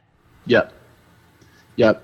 And you're really good with that in reminding me. There's been times over these last couple of months that I've called you and really been struggling, and you're like, fucking just do something, do anything, watch TV, like whatever you have to do to just stay out of self. And that's really our biggest problem is ourselves, is the bondage of self. And I think a great way to get out of that as well is being of service and trying to help others. And that's something I definitely don't do enough, because I've felt like I don't have anything to offer. But my sponsor has brought it up to me that, we're of service just by calling someone else. Yes. By calling someone else and asking how their day is going, we're being of service, because we're giving them the opportunity to get out of themselves and connect. And like you had Johan Hari on, and he said that addiction is the opposite of connection. And it's so true. When I'm disconnected and isolated, I'm in trouble. But when I can think of somebody else and just be busy and be engaged. And it doesn't have to be altruistic. You can do it selfishly. You can do it as a tool to feel better. And I recommend that really big. Like, call anybody, call me, call whoever, like ask a woman if you could carry her groceries, or an old man, just, you don't want to get too sexual about it. Fucking do whatever you can, and don't do it to be a good person. Do it to keep yourself from feeling miserable, because that shit adds up in a positive way. Yeah, no doubt. Do you have any thoughts? And I appreciate you. Listen, you are a very important member of the Dopey Nation. You're very important on the Dopey team. And I know that it's hard to tell this story to this group that heard all the shit that you've done. So when you reflect on that, like, what do you think? And also, I appreciate it. Like, it wasn't a no-brainer that you were going to come on and tell this story. You didn't have to, I appreciate it. I think it's fitting for this episode around the date of Chris's death that we have a story like this. But was it difficult? Like, do you have reservations? How are you feeling about it? No, I mean, it's always an honor to be on the show, and I appreciate you sort of acknowledging me. Dopey is and has been really important to me and my recovery. And I love the show, and I always will in the Dopey Nation. And I'm not quite as engaged as I have been in the past. I actually need to get sort of back into it a little bit more. Dopey Facebook and all that. It hasn't been that difficult because I know that the Dopey Nation are folks just like me who are addicts, and this thing is not always linear, and I'm still like learning that. I'm grateful that I didn't die. I think you're right. It's like the timing is so perfect to have this conversation right on the eve of Chris's death anniversary, because like our stories are very similar in that his life had gotten bigger, and he was sort of putting things in front of his recovery, and that's exactly what I did. And it's for anyone out there listening whose life has gotten better because they're sober, which happens, pretty quickly, just remember to prioritize your recovery, to remember where you came from, and just to stay in the steps and stay connected. Because when we're off doing our own thing and chasing money and chasing status or whatever, not necessarily saying I was doing that, but just you were doing that. You were doing both of those things, but you were dating this girl. And before I ever said anything, you said, I just have to make sure she doesn't become my higher power. I never even heard anyone say that before. You said that. You never heard that before? No, I never even heard it before. You said it and then you did it, and I know. And now you're struggling with that. And like, there's no shame in it, but just remember that you have the solution. You know everything. Yeah. It's been a long fucking journey and a lot of treatments and a lot of relapses, but yeah, I'm grateful to now know what I need to do. It's just about doing it, taking action. And as far as making, my ex, my higher power, it is still a struggle. I've sort of learned this time around that love can be a drug, and I actually went to a big time. You went to SLA? To a SLA meeting. SLA. Yeah. Can I get a cheeseburger with a little SLA on the side? Yeah. So it's good that there's programs for that as well, because I have the ability to treat anything that makes me feel good as a drug, and I'll abuse it if I'm not taking my medicine, which means like hitting a meeting regularly, calling a sponsor, doing some sort of writing, trying to pray, meditating. Meditating has been huge for me. Just all the stuff that you hear about. It's like, if you actually do it, you can stay sober and life can be good. So you don't have to die. And Chris was like a cautionary tale. And I'm sure that he's saved a lot of lives by him dying, I mean, I made that joke. I made that joke just after he died that he was like Jesus. Yeah. But it's a very Christ-like situation, not Yes. to mention that his name is Chris. But I don't want to get too crazy with that. I know my dad is like, doesn't want to hear about this stuff. And a lot of people don't want to hear me compare Chris with Jesus Christ. And that's the last I'm ever going to say. I'm never going to say that again. But he did Chris die. was a lot funnier than Jesus. I don't know. I heard Jesus had a lot of good shtick. I heard Jesus was quite the funny guy. I've been listening to all these old episodes and like Chris talking about like when he went on the Vipassana retreat, where he's explaining how to quell cravings or aversion, like so that you're just in the middle, and that's what we need to be is in the middle. And Chris, who had all this knowledge and all of these incredible attributes, it took him out, and it can take anyone out, because it doesn't matter how smart, funny, good looking, Christ-like you are. It is a fucking lethal chemical, and you got off fucking lucky, and so many people don't. And I don't say that wagging my finger at you. I say it, I'm glad you didn't die. Yeah, absolutely. And I'm really hearing you when you say that and trying to really internalize what that means, because I think I've said it before. It's like nobody plans on dying when they overdose. Right. Exactly. Exactly. Yeah. And I've used up like 8 of my 9 lives for sure. And so it's time to just like settle in, get comfortable with this recovery lifestyle. Like I'm in this sober living, and it's like really strict and there's a lot of rules, and I have to go to outpatient 5 nights a week for 3 hours at a time. Yeah. It's a lot, but my ex has really sort of like encouraged me to really embrace it and also to stay grateful. And the other thing is like, you need to recognize it's not going to be forever. You're not going to be doing this forever. And next year, you're going to be like, oh, that I needed to do that. And then the year, it's just, you're going to build.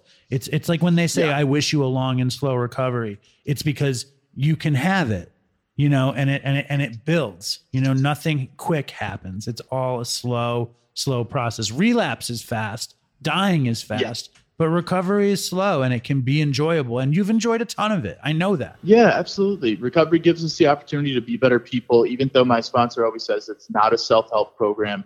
It's about becoming whole, and it's about having a spiritual experience and connecting to a higher power. And there's a lot of the population that doesn't ever have that opportunity to be forced to look inside and grow spiritually. And once we've tapped into that, like, it can be really magical. Like, my world has opened up in so many ways. And the coolest people I've ever met have been in program, like just amazing people. And yeah, there's a lot to live for. I'm super grateful, great to be on again. I'm going to go back and listen to some old episodes as well in the spirit of celebrating Chris. And there's no one like him. He was a legend. And I'm just really happy to see that, like, his legacy lives on through you and through the show as you do all the work that you do, which I appreciate. And, I know the Dopey Nation appreciate. And recovery is also like fun. It's, spirituality is great, but I like spirituality, but spirituality is like a voucher so that I can have more fun. So I can be less angry, so I can be less annoying. You know what I mean? It's like, it's a voucher so that my life is better. For me, like, I do it strictly for like very selfish reasons, because I don't want to have a bad time. I got high because I wanted to have a good time, and I didn't get sober to have a good time. I got sober to not die and to try to get my family back and to be able to see my kid. But I stay sober because it's fun. Yeah. Yeah. And I could definitely stand to have more fun and sort of focus on that a little bit more. It's something else I get reminded of. You should go find a place to build a snowman or ride a go-kart or something. Have a snowball fight. Play laser tag with the guys in the sober house. Snowball fight? I live in Los Angeles. I'm just playing. I remember when I was in a sober house in Florida, we would go play laser tag and eat ice cream. And it was really fun. And it was like, I was in my 30s. I was in my 20s. I was in my late 20s, but we would play with like 50-year-olds, and it was a lot of fun. So I recommend going to play laser tag if they still do that. I like that. Okay. Yeah, I think those still exist. Go have fun. And thank you for coming on and telling your harrowing tale of surviving another relapse, and don't have another relapse. Yeah, absolutely. Don't have another relapse just to come on Dopey. But also in the future, come on and tell some, let's carve out some Dopey stories out of this last relapse, so we can have content based on your misery, which is what we love to do. Absolutely, man. It'd be an honor. It's always an honor. So thank you so much. I appreciate it. Dopey Nation, stay strong, and toodles for Chris. So I think it's always important to have these stories on the show, especially from people who have some recovery and some time and some knowledge. And, the old cliche, self-knowledge avails you nothing. And the longer I go into my recovery, like, I'm doing so much work on it, and I'm doing it because it yields good results for me. I don't know if it destroys the show or not.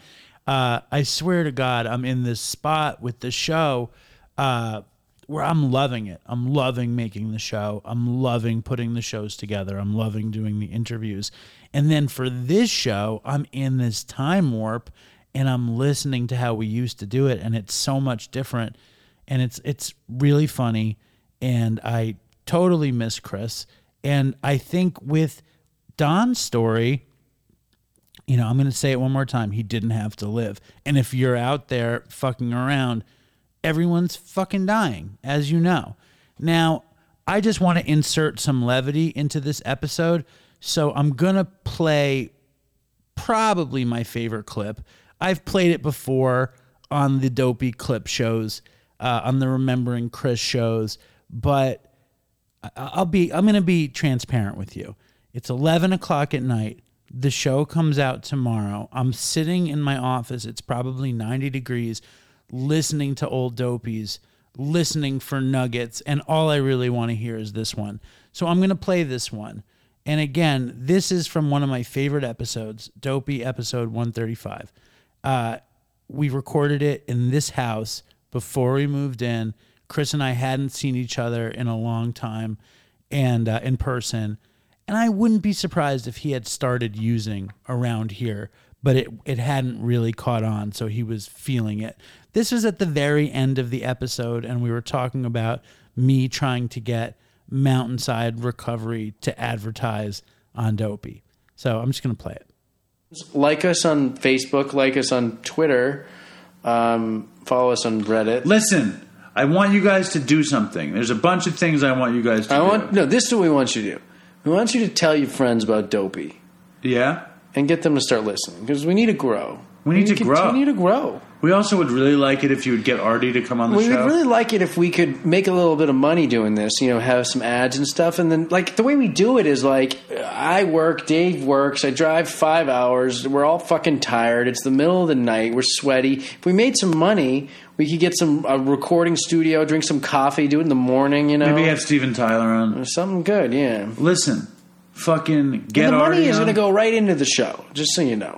That's all we get. Any little money we get, we put right into the show. We'll do whatever you guys fucking want. We need money. We need fame. No, the way we need money, though. Huh? The way we need money is people tell their friends. We're not asking Patreon. We're not doing any of that shit. We don't want to ask you for things. We don't. We want except for reviews. We want reviews. Yeah. We want follows. I still feel like all of our fucking social media numbers are paltry. When the one that we also had this other story that I think we should bust out before it's over, where the people at our rehab. Oh yeah, I don't even know how to tell that story. Should we tell it for the next time, or no? Just tell it.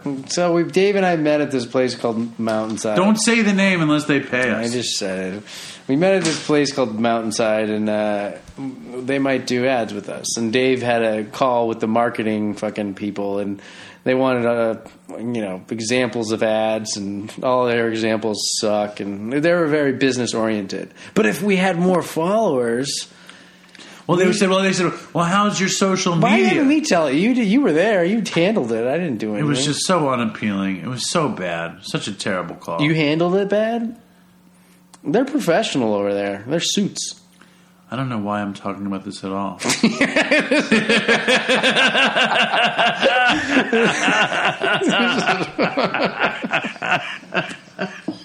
They're definitely not going to do it if they listen. Oh, man. This is why we can't get advertisers. I think Mountainside's the best treatment center in the world. Give me $50, please. Send me some fucking cookies. We'll fucking talk about your fucking plate. This fucking, oh my God. Well, I don't really know how to integrate a partnership between our. You know what's so funny? They asked for examples of ads, right? And so I listened to our last episode where we talked about the I Am Sober app, or a couple episodes before. And literally, I'm listening to the ad, and I'm like, I was like, it can calculate how much money you saved on drugs. Dave's like, I don't believe it.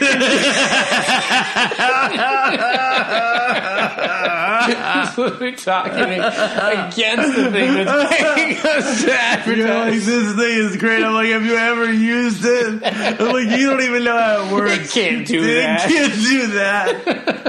You can't just count your days. Fucking idiot. That's what we do with every ad. You take this nice attempt at the ad, and then I get upset upset that you're people pleasing for the advertisers when really all you're doing is actually advertising. It's like the Grateful Dead tried to make records and they couldn't make records successfully. We can't do ads successfully. What do you mean they couldn't put a bunch of tracks together? It's like their reputation was they were the best live band, jam band, but they couldn't make a good record. Yeah, and we're like that with ads. Yeah. All right, we need to wrap it up because I got to get on the road. Yeah, I'm gonna be up all night with the baby. Yeah. All right, stay strong. Stay strong, Dopey Nation, and toodles. I think that's my favorite bit. That's definitely top 5 bits. And I have to say, sitting in this room, listening to all this old Dopey, Chris is alive. He's alive in this room on my headphones right now, and it's very comforting. And later he won't be, and it'll be sad. But that's the beauty of Dopey. It preserves him. It's his essence in the show. Go back and listen to the first 142 episodes. I know a lot of you guys do. He's there. He's living there. I wish there were other places that he was living so that his family could visit him, but Dopey fans can always visit Chris in the first 142 episodes, and so can I. And it's bittersweet to say the least. And in honor of Chris, we circled back with his friend and his sponsor, Dylan, who's another Dopey legend. Everybody loves Dylan.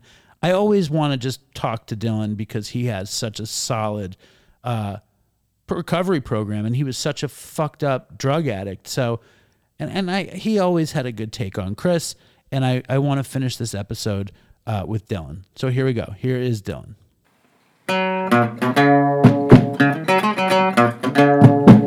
All right, so it would not be a Chris anniversary of his death show if I didn't get his incredibly depraved and debaucherous sponsor, Dylan, on the show. Do you like that I called you debaucherous and depraved?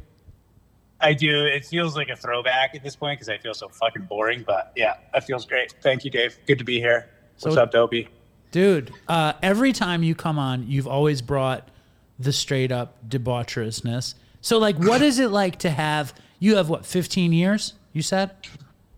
14? Yeah, it'll be 15 in the fall, God willing. God willing. Whatever that means. God willing, there's no ayahuasca ceremony between now and the fall.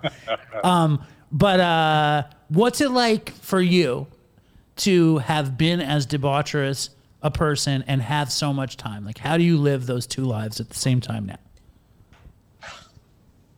So it's a really complicated thing. There's certain amounts of shame that used to be around my drug use and the behavior that accompanied that. A lot of that shame's gone, and now it's kind of a little bit of glory day stuff without necessarily wanting to revisit it.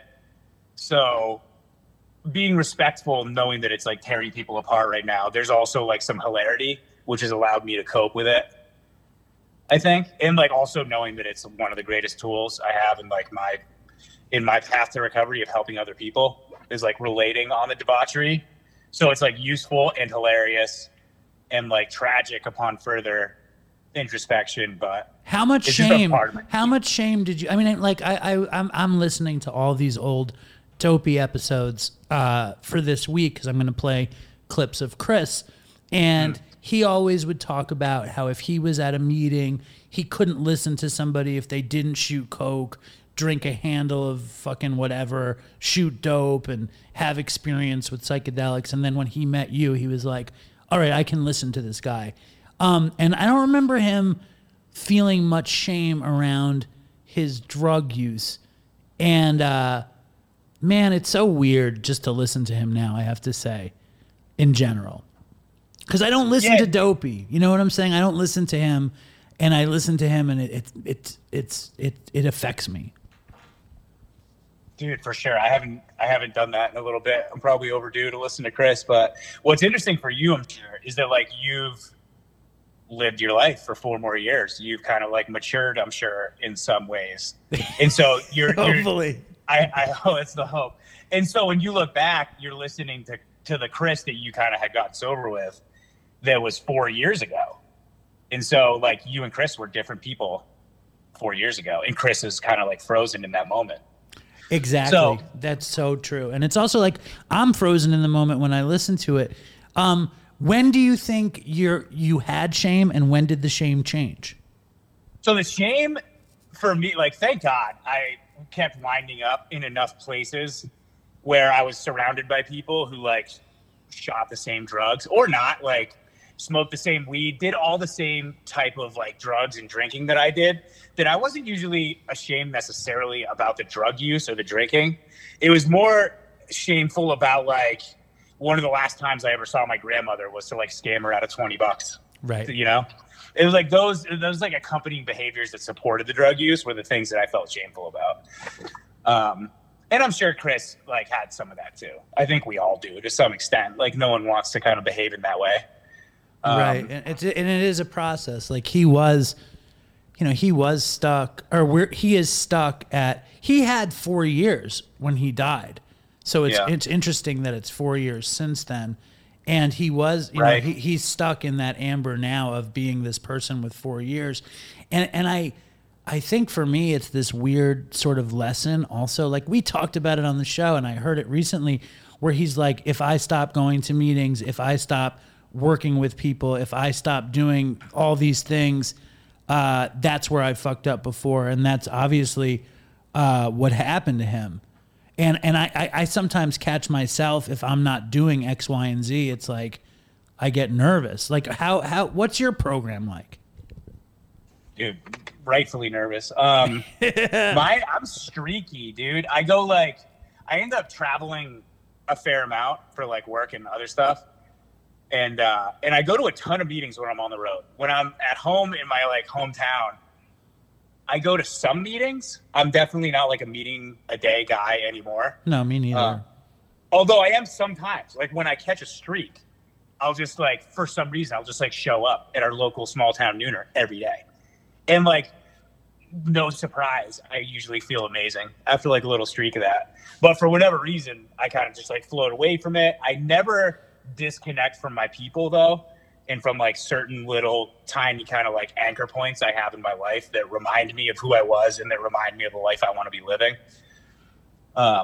Which is like just the stuff I listen to, stuff I like watch. Like I try to like just be somehow integrated into like positive, interesting, whether it be like spiritual or whatever, just like something positive and something, I don't know, something growth oriented. I'm just like try to always be like a little bit tethered to and keep people around me that are the same way.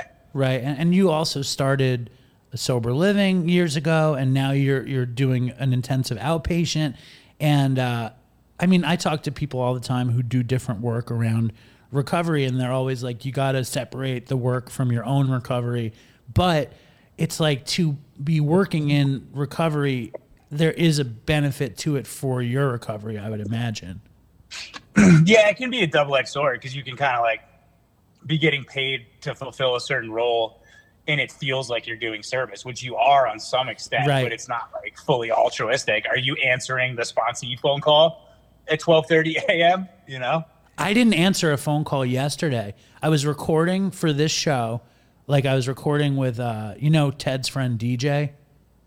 Yeah. I was recording with him, and one of my sponsees called, and I didn't answer, and I forgot to call him back. So thank you for reminding me. Dude, I mean, it happens. It's like if you feel off-center, just course correct. But the point is, like, am I making an effort to be available?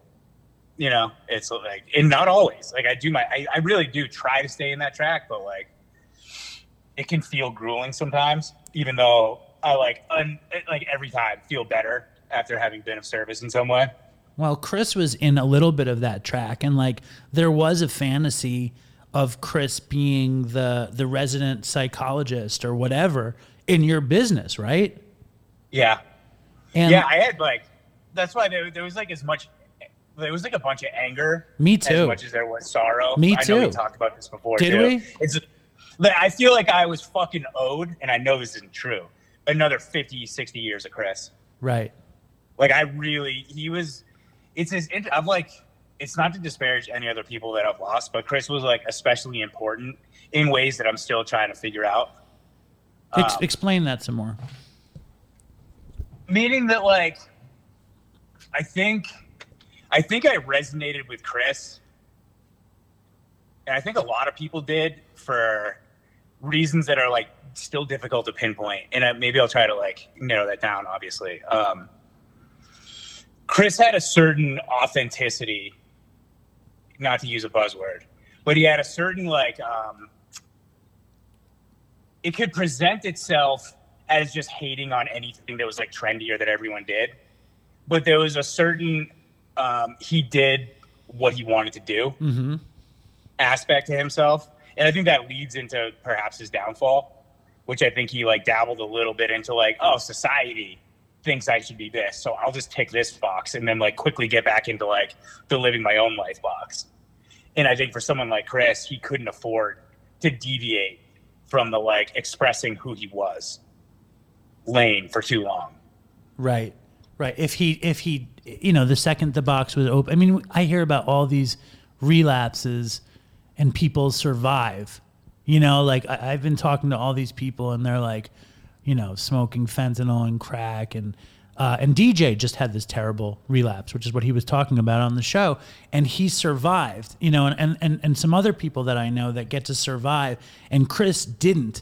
And it makes me fucking very miserable and angry. I got angry because I felt like he left, you know, like, and I still have weird residual thing about that. But I mean, lately when I'm listening to this, when I've been preparing for this episode, I feel like I miss him. Like I miss being with him. Like I miss like him just saying stupid things and how sweet he was. And I think he connected with you, not because of all the drugs that you did, but because he was a naturally curious person. Like his curiosity was magnetic to people who were curious. You know, and I think that we all shared that kind of thing. It fucking sucks, though. You know what I mean? It's like I can forget about it. You know, I think about it all the time. Obviously, I talk about him on a weekly basis, even if it's just saying stupid toodles.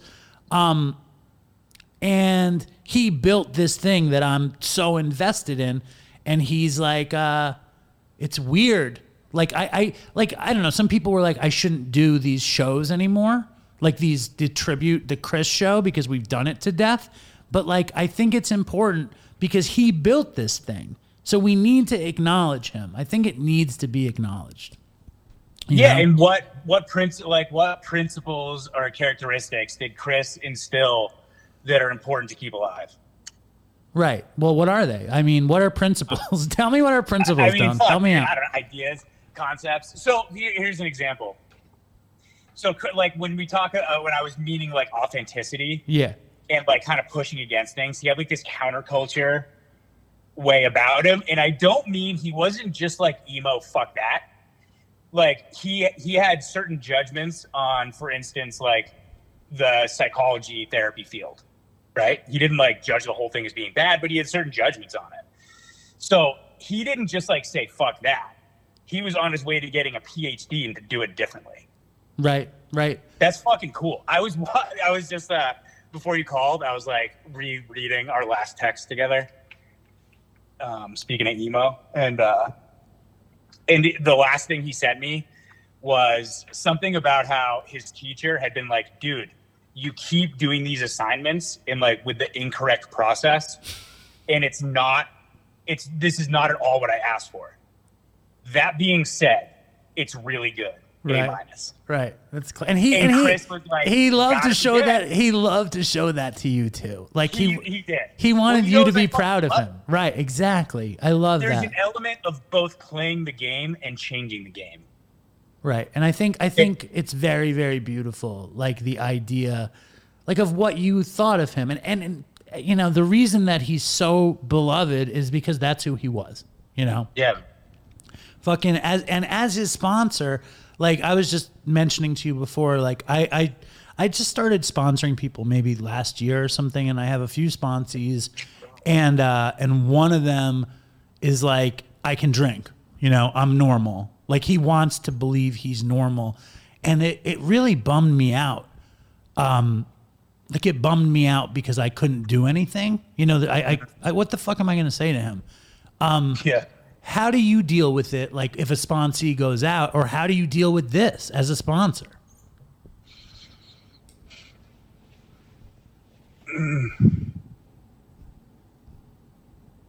They're probably all very different.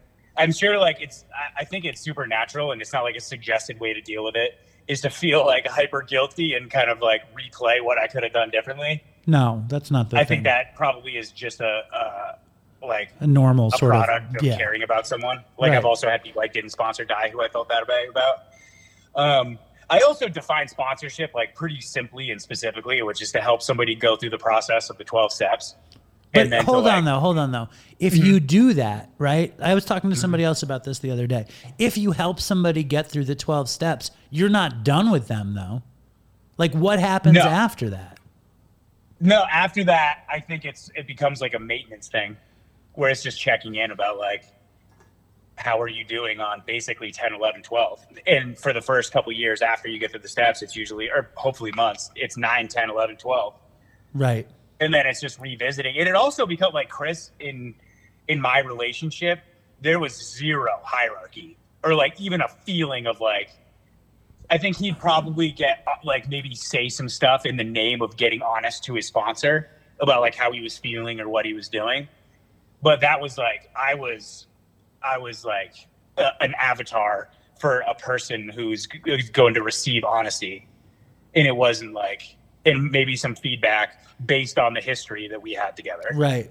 And it had morphed into this very, very, very true friendship anyway. Absolutely. As most like long-term sponsorship things do. And that doesn't need to happen either, by the way. It's totally fine for it to be 20 years of just like checking in.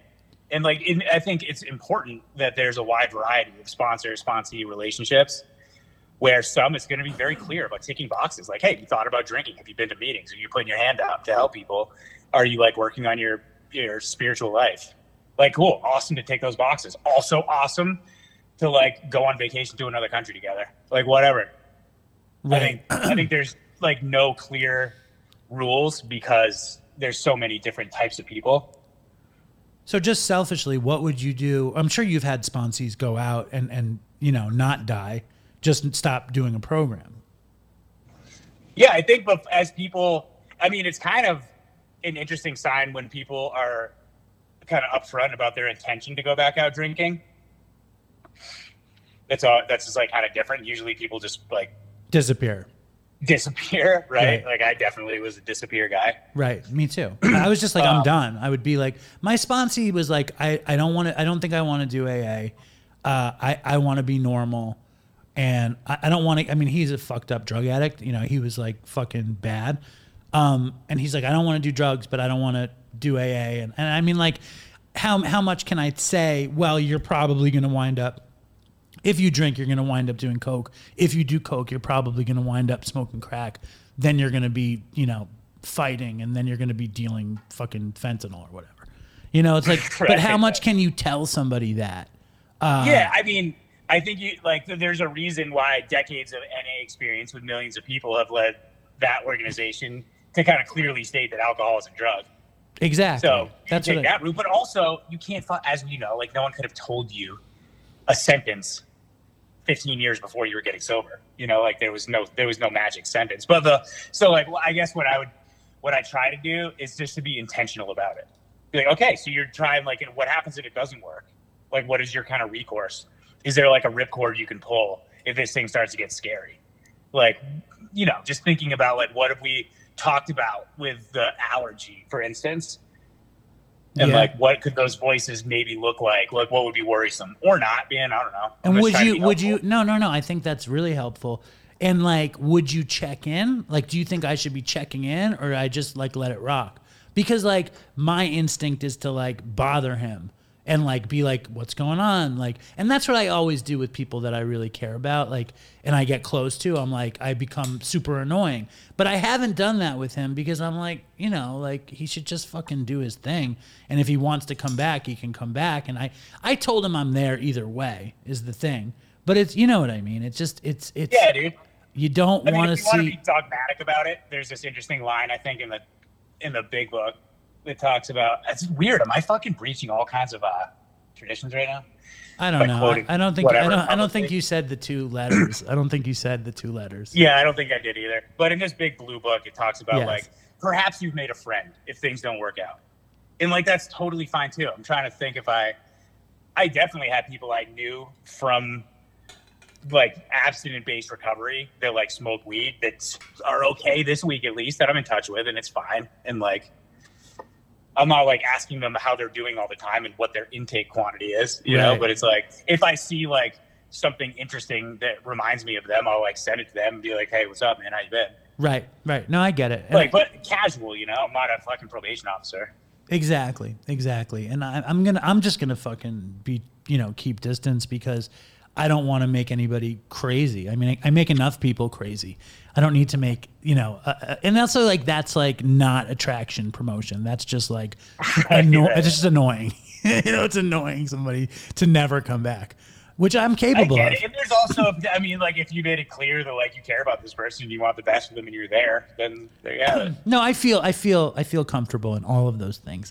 I bet he knows you care. No, I know he knows, and we're cool. I appreciate your take on all this stuff, and I know that you miss Chris, and I miss Chris, and Chris is very missed, for sure. But before we move on in the special, I want to talk about psychedelics in recovery. Okay, you have 14 years. Have you done a psychedelic ritual yet?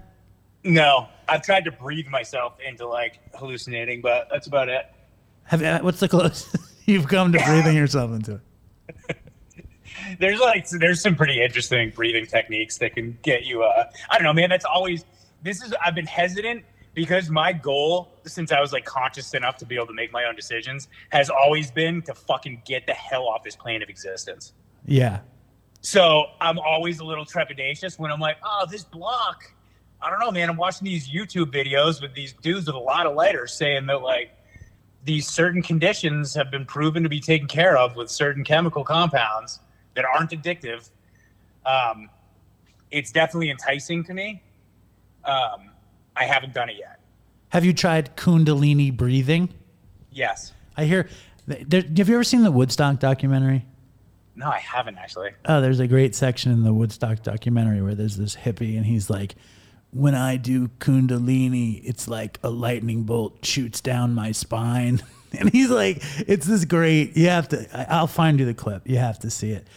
Yeah. So I talked to this guy who had 15 years and he's like a fucking, he's a recovery professional guy and he's doing ayahuasca ceremonies. Like one of my best friends isn't in recovery and he's sending me like links to these like mushrooms for depression. And he's like, do you think I should eat mushrooms for my depression?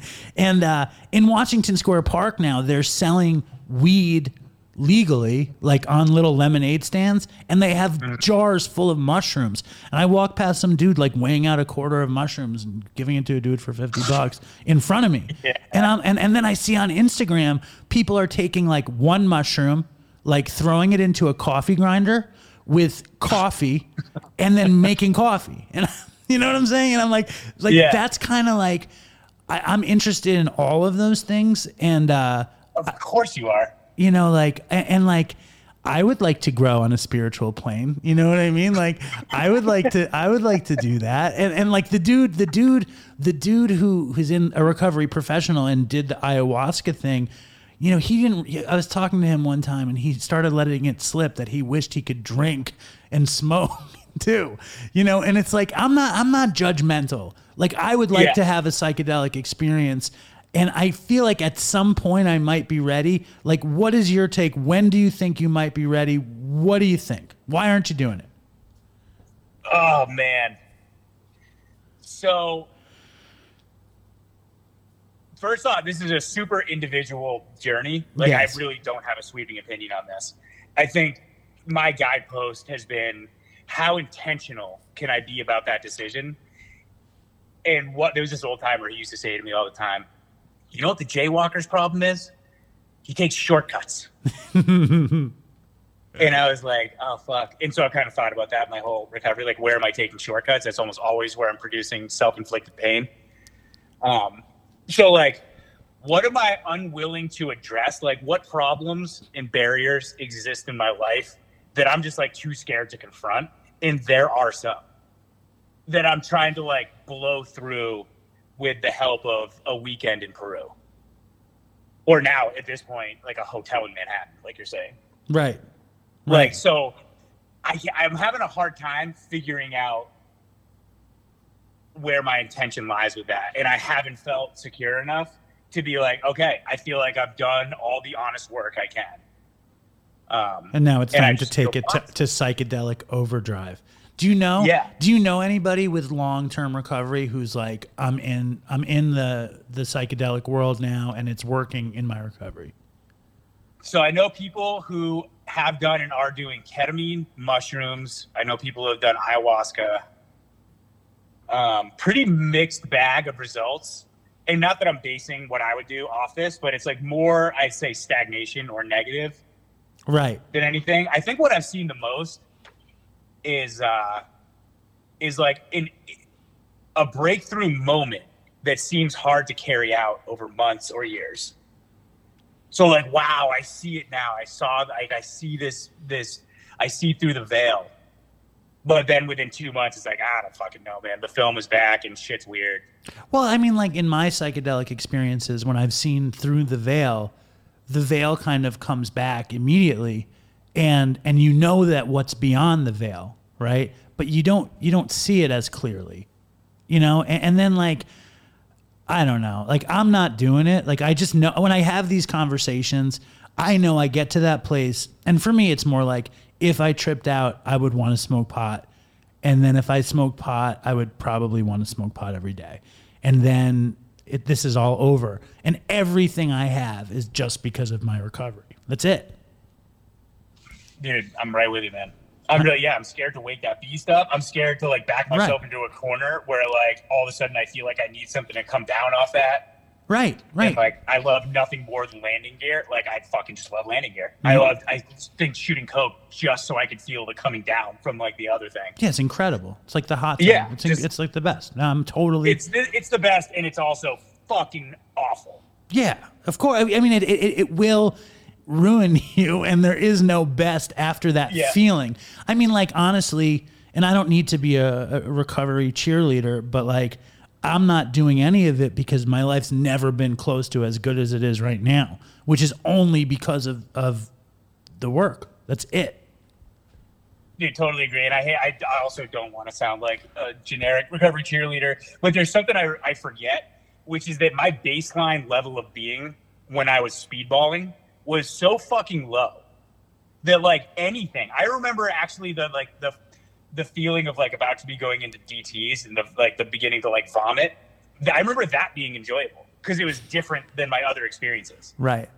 Then just like walking down the street sober was so horrendous that of course speedballing felt amazing. So like I wonder if going from like generally peaceful and okay, like it wasn't even that great, or was I just deviating from my norm so far because the norm is so bad? Anyway. Listen. Fucking dude, I don't know. The last thing I say about the psychedelics is that I think I'd want to find a way after hearing so much. They're like, oh wow, really like seeing through the veil, but then it kind of comes back and you don't know how to get that again. Is like what systems could you set up to like incorporate real change, like both behavior and thinking patterns, like almost right away. So I'd want to have like some like 6 month, 9 month plan to figure out like, okay, I'm having this experience. And then I'm like working with these people who I've identified as understanding this process in a way that can like carry that stuff out so it's actually permanent. What kind of people do that work? Dude, I don't know. I think there's more and more therapists that are learning how to do it. I think there's some like psychiatrists that actually know how that process should work. I also think there's plenty of therapists and psychiatrists who have no fucking clue how to integrate that and want to give you the experience and hope for the best because it's legal now. Or because they can prescribe it. You know that there's a doctor, Gabor Mate from. Yeah. I had him on Dopey, and no way. I didn't know that. Yeah, I had him on Dopey. It was great. And he gives ayahuasca ceremonies himself. Yep. He does That's his what own. I was referencing actually, thinking about with psychiatrists, but yeah. Yeah, he does his own thing, and it's like, Yeah, it's like, how do you keep the window open if the window wants to shut, right? When is the window going to shut? Like the window in my office doesn't stay open, so I have to stick a book in there to keep it open. So like, what kind of stuff can you do? And then it's also like even in recovery work, like when we want to not necessarily simulate a psychedelic experience, but kind of do as many things as we can do in our recovery to experience as much of that, that next level as possible. And it really comes down to tons of effort and work. And like, I imagine after the psychedelic experience, like that shit is work to maintain it. Fucking serious work. Yeah. I mean, I think so. I don't know. I feel like you sound like you're like, give me the dose. I'm ready to go. Like, sign me up with Gabor, and we're gonna do this thing. Are you? If I could go live in BC with Gabor for a year, I'm probably in. You're gonna bring like 2 duffel bags full of classical CDs just in case, like just to make him happy. Because yeah, that's right. He was classical. He's addicted to classical CDs. That's right. He was like, oh my god, I remember that. Yeah, that's his like how he relates to us. Yeah, I love that. Dude, you could do that. Dude, do you want? I have his number. Do you want me to call him on your behalf? Of course. I mean, no, stop it. What are you doing? But I mean, like, dude, it's interesting because I know Tim Walsh was a psychedelic warrior. Is he still your sponsor or no? Is that none of the business of the show? He's like kind of in name only. I haven't kept up with that one as much. There's like a little crew of. I kind of have a mentor crew. Yeah. Listen, he's great though. I think I appreciate your honesty. Is there anything you want to say on Chris's behalf before we're out of this thing? Fuck, man. Other than Toodles, that's enough. When you think about Chris, what do you think before we go? Last thing.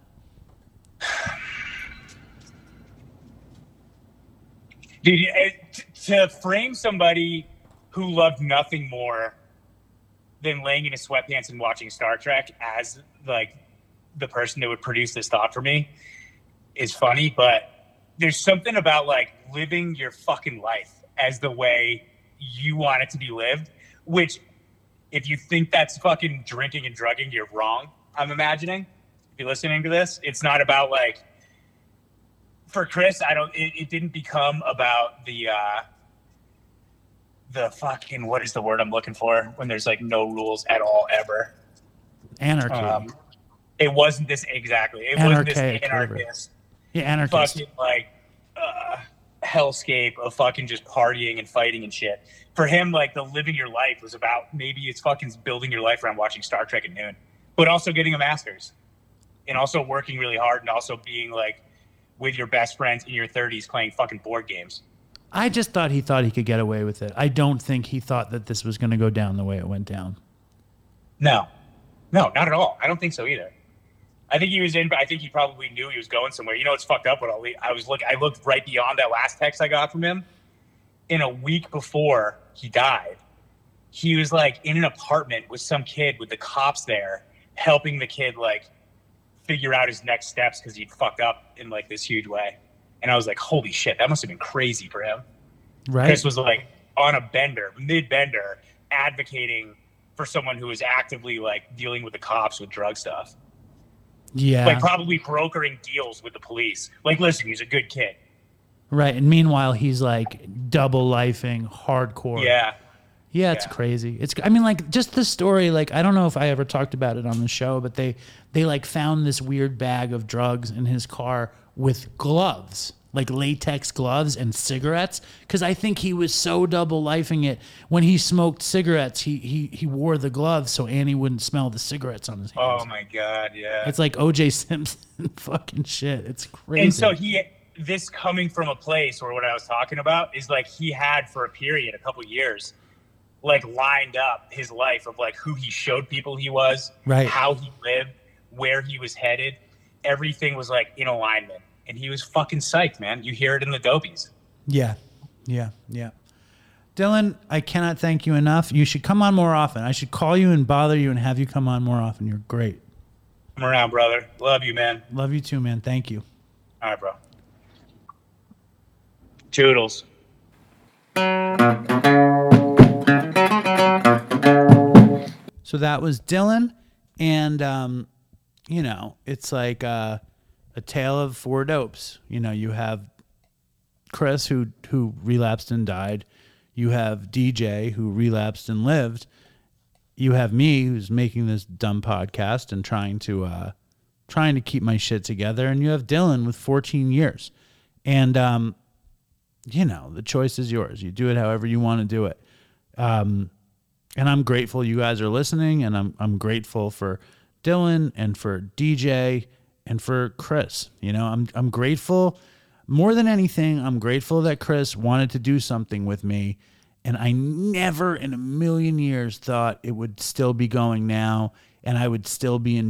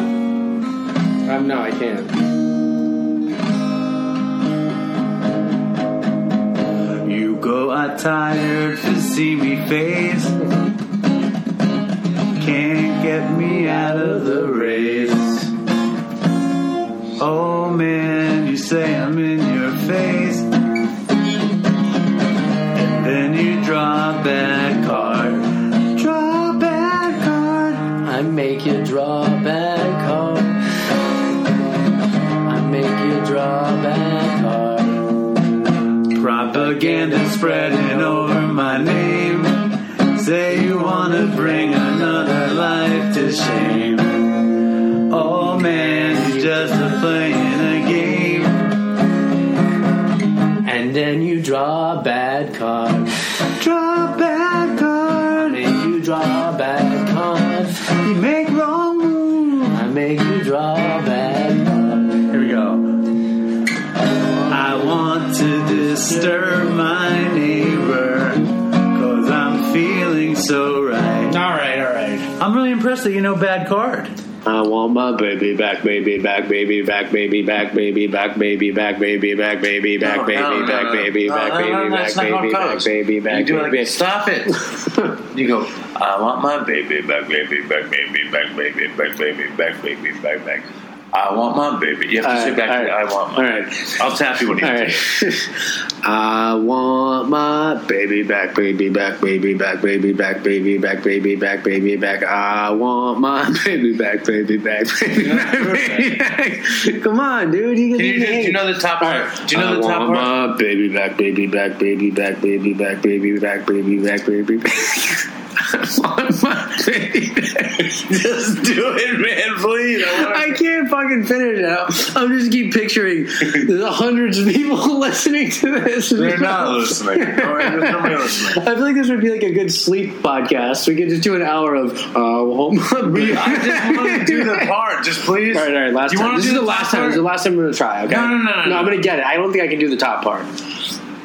I want my baby back, baby back, baby back, baby back, baby back, baby back. I want my baby back, baby back, baby back, baby back, baby back, baby back, baby back, baby back, baby back, baby back, baby back. Barbecue sauce. It's not, yeah. That was good. That was good enough. That was the best we're getting. We're done. Yeah, I agree with that. That's when I get sad. Everything to you is Toodles. Why? Dude, the Dopey Nation loves Toodles. The Dopey Nation loves Toodles. Yeah. And most importantly... It's not... Don't even say it. And most importantly... How about there's a guy who wrote... Somebody had written something. Well, he said, when I hear Stay Strong Dopey Nation without hearing Toodles, it's like getting a blowjob and instead of coming, getting kicked in the balls. And with that, Toodles, my friends. You don't even say Stay Strong. You're just going to say Toodles without Stay Strong? Just Toodles. Toodles. Jesus Christ. Toodles. Toodles. Toodles. Toodles. Toodles. Toodles. Toodles. Toodles. Toodles. Toodles. Toodles. Toodles. Toodles. Toodles. You don't have to say Toodles. All right. Toodles. Toodles. Toodles. Please drop a review. Just don't say Toodles. Toodles. It's not cool. Toodles. Toodles. Toodles. Toodles. Toodles. Toodles. Toodles. Let your freak flag fly. Toodles. Toodles. Toodles. Oh, Toodles. Toodles. Say Toodles. Don't say I'm not. No, that's all you. That's all you. Sorry. Stay strong, Dopey Nation. All right, Toodles. You don't need to say that. You don't have to. Toodles. Don't say that. Toodles. Say Toodles. Toodles. Toodles, guys. Toodles. Toodles. You don't have to say Toodles. I do. Toodles. Toodles. Toodles. Will you say it for the 50th episode? I think you can say it. I won't. What about for the 100th? I don't say Toodles. I say Stay Strong, Dopey Nation. I'm gonna edit that Toodles and add it. Great. You don't have to do that anyway. All right, Toodles. Toodles. Toodles. Bye. Toodles. You're the first person that ever said Toodles besides him. Nobody ever says Toodles. Really? Thank you. Toodles. Toodles. Toodles. Toodles. Toodles. Toodles. Toodles. Toodles. Let your freak flag fly. Toodles.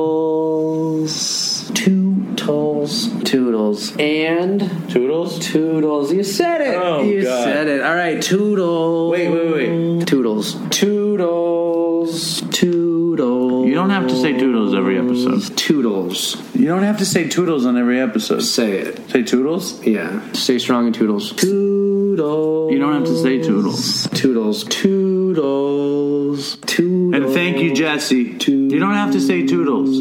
It's unnecessary. You don't need to say Toodles every time. Toodles. You know, it doesn't have to happen like that. Stay strong, Dopey Nation. And it's not necessary. No. You don't have to say anything anymore. I know you think it's not necessary. It sounds very like gay and effeminate to say Toodles. Toodles. Stay strong, Dopey Nation. And Toodles. And write an email. And Toodles. It doesn't have to be about Toodles. Just write an email. Toodles. Don't say Toodles. Toodles. You don't think that's a strong ending? I think it's a good ending. beautiful. That's your ending? Toodles is my ending. You know that. Imagine you're in front of somebody and they say, I love it when Chris says toodles. What would happen to you? I would lean forward and say toodles. Dopey Nation, we love you, and we want you to be well. All right, toodles. You don't want them to be well? I do. Be well. Be well. And toodles. Toodles. Toodles. Toodles. Toodles. Toodles. Toodles. Toodles. Toodles. Stay strong, my brothers and sisters in recovery. Toodles. Toodles. Toodles. Toodles. Toodles. Toodles. Toodles. Toodles. Toodles. Toodles. Toodles. Toodles. Stay strong, my brothers and sisters. Toodles. Stay strong. Toodles. Don't say toodle. Toodles. Toodles. Toodles. Me not say toodles. Lord of mercy. Me not say toodles. Toodles. Toodles. Toodles. Write us a review. More reviews than Omar. Toodles. Toodles. Toodles. Look, someone just liked my tweet just now. Toodles. Toodles. Toodles. Toodles. Toodles. Toodles. Toodles. Toodles. Say toodles. Toodles. Bleh. Toodles. Me not say toodles. Me not say toodles. Me not say toodles. Toodles. Toodles. Toodles. Say toodles. Don't say toodles. You don't say toodles. You got everybody against me. Toodles. We don't need to say that. Take care, Dopey Nation, and toodles. You say take care, Dopey Nation? Stay strong. That's the new. Is that the new tagline? Take care, Dopey Nation. Take care. And see ya. Toodles. Me not say toodles. Toodles. Toodles. Toodles. Toodles. We'll see you next time. Toodles. Stay strong, Dopey Nation. And toodles. You don't have to say toodles. Chris says toodles. And All right, stay strong, Dopey Nation. Toodles. Toodles. Toodles. Toodles. Thank you. And toodles. Heroes. Thank you. Toodles. You know, say toodles this one time. No. Toodles. Toodles. And thank you, Jessa Reed. Toodles. Toodles. You don't say that shit. Toodles. You don't have to say toodles every time. You really don't have to say it every time. Toodles. Toodles. Toodles. Toodles. Toodles. Toodles. Stay strong, my brothers and sisters in and out of recovery. And toodles, I'm going to stop the call recorder. You can stay online. All right? Hey, but you don't have to say toodles. It's unnecessary. Toodles. I want to take a walk around the world. I wonder would it do me any good? Until I get some money in my pocket, then I guess I'll just have to walk around my neighborhood. But I want to be good so bad. Want to be so good, so bad, so bad. I want to be good so bad. Bad desire's all I ever had. And I want to take a ride up in the sky. Watch this aeroplane just pass me by. And I want to see a Lear jetliner take a dive, just to show all of these people what it means to be alive. But I want to be good so bad. Want to be so good, so bad, so bad. I want to be good so bad. Bad desire's all I ever had. And my shadow's getting smaller and smaller. And it's time to know where I stand. Shadow's getting smaller and smaller. And it's high noon where I stand. And I wonder would they pay it any mind when I leave this busted city far behind. I'll take the high road however far it winds, because peace and love are very, very, very hard to find. And I want to be good so bad. Want to be good so bad, so bad. I want to be good so bad. Bad desire's all I ever had. Damn it, all these suckers make me mad. And it's all I ever had. And it's all I ever had. And these suckers make me mad, and I want to call my dad, and it's all I ever had.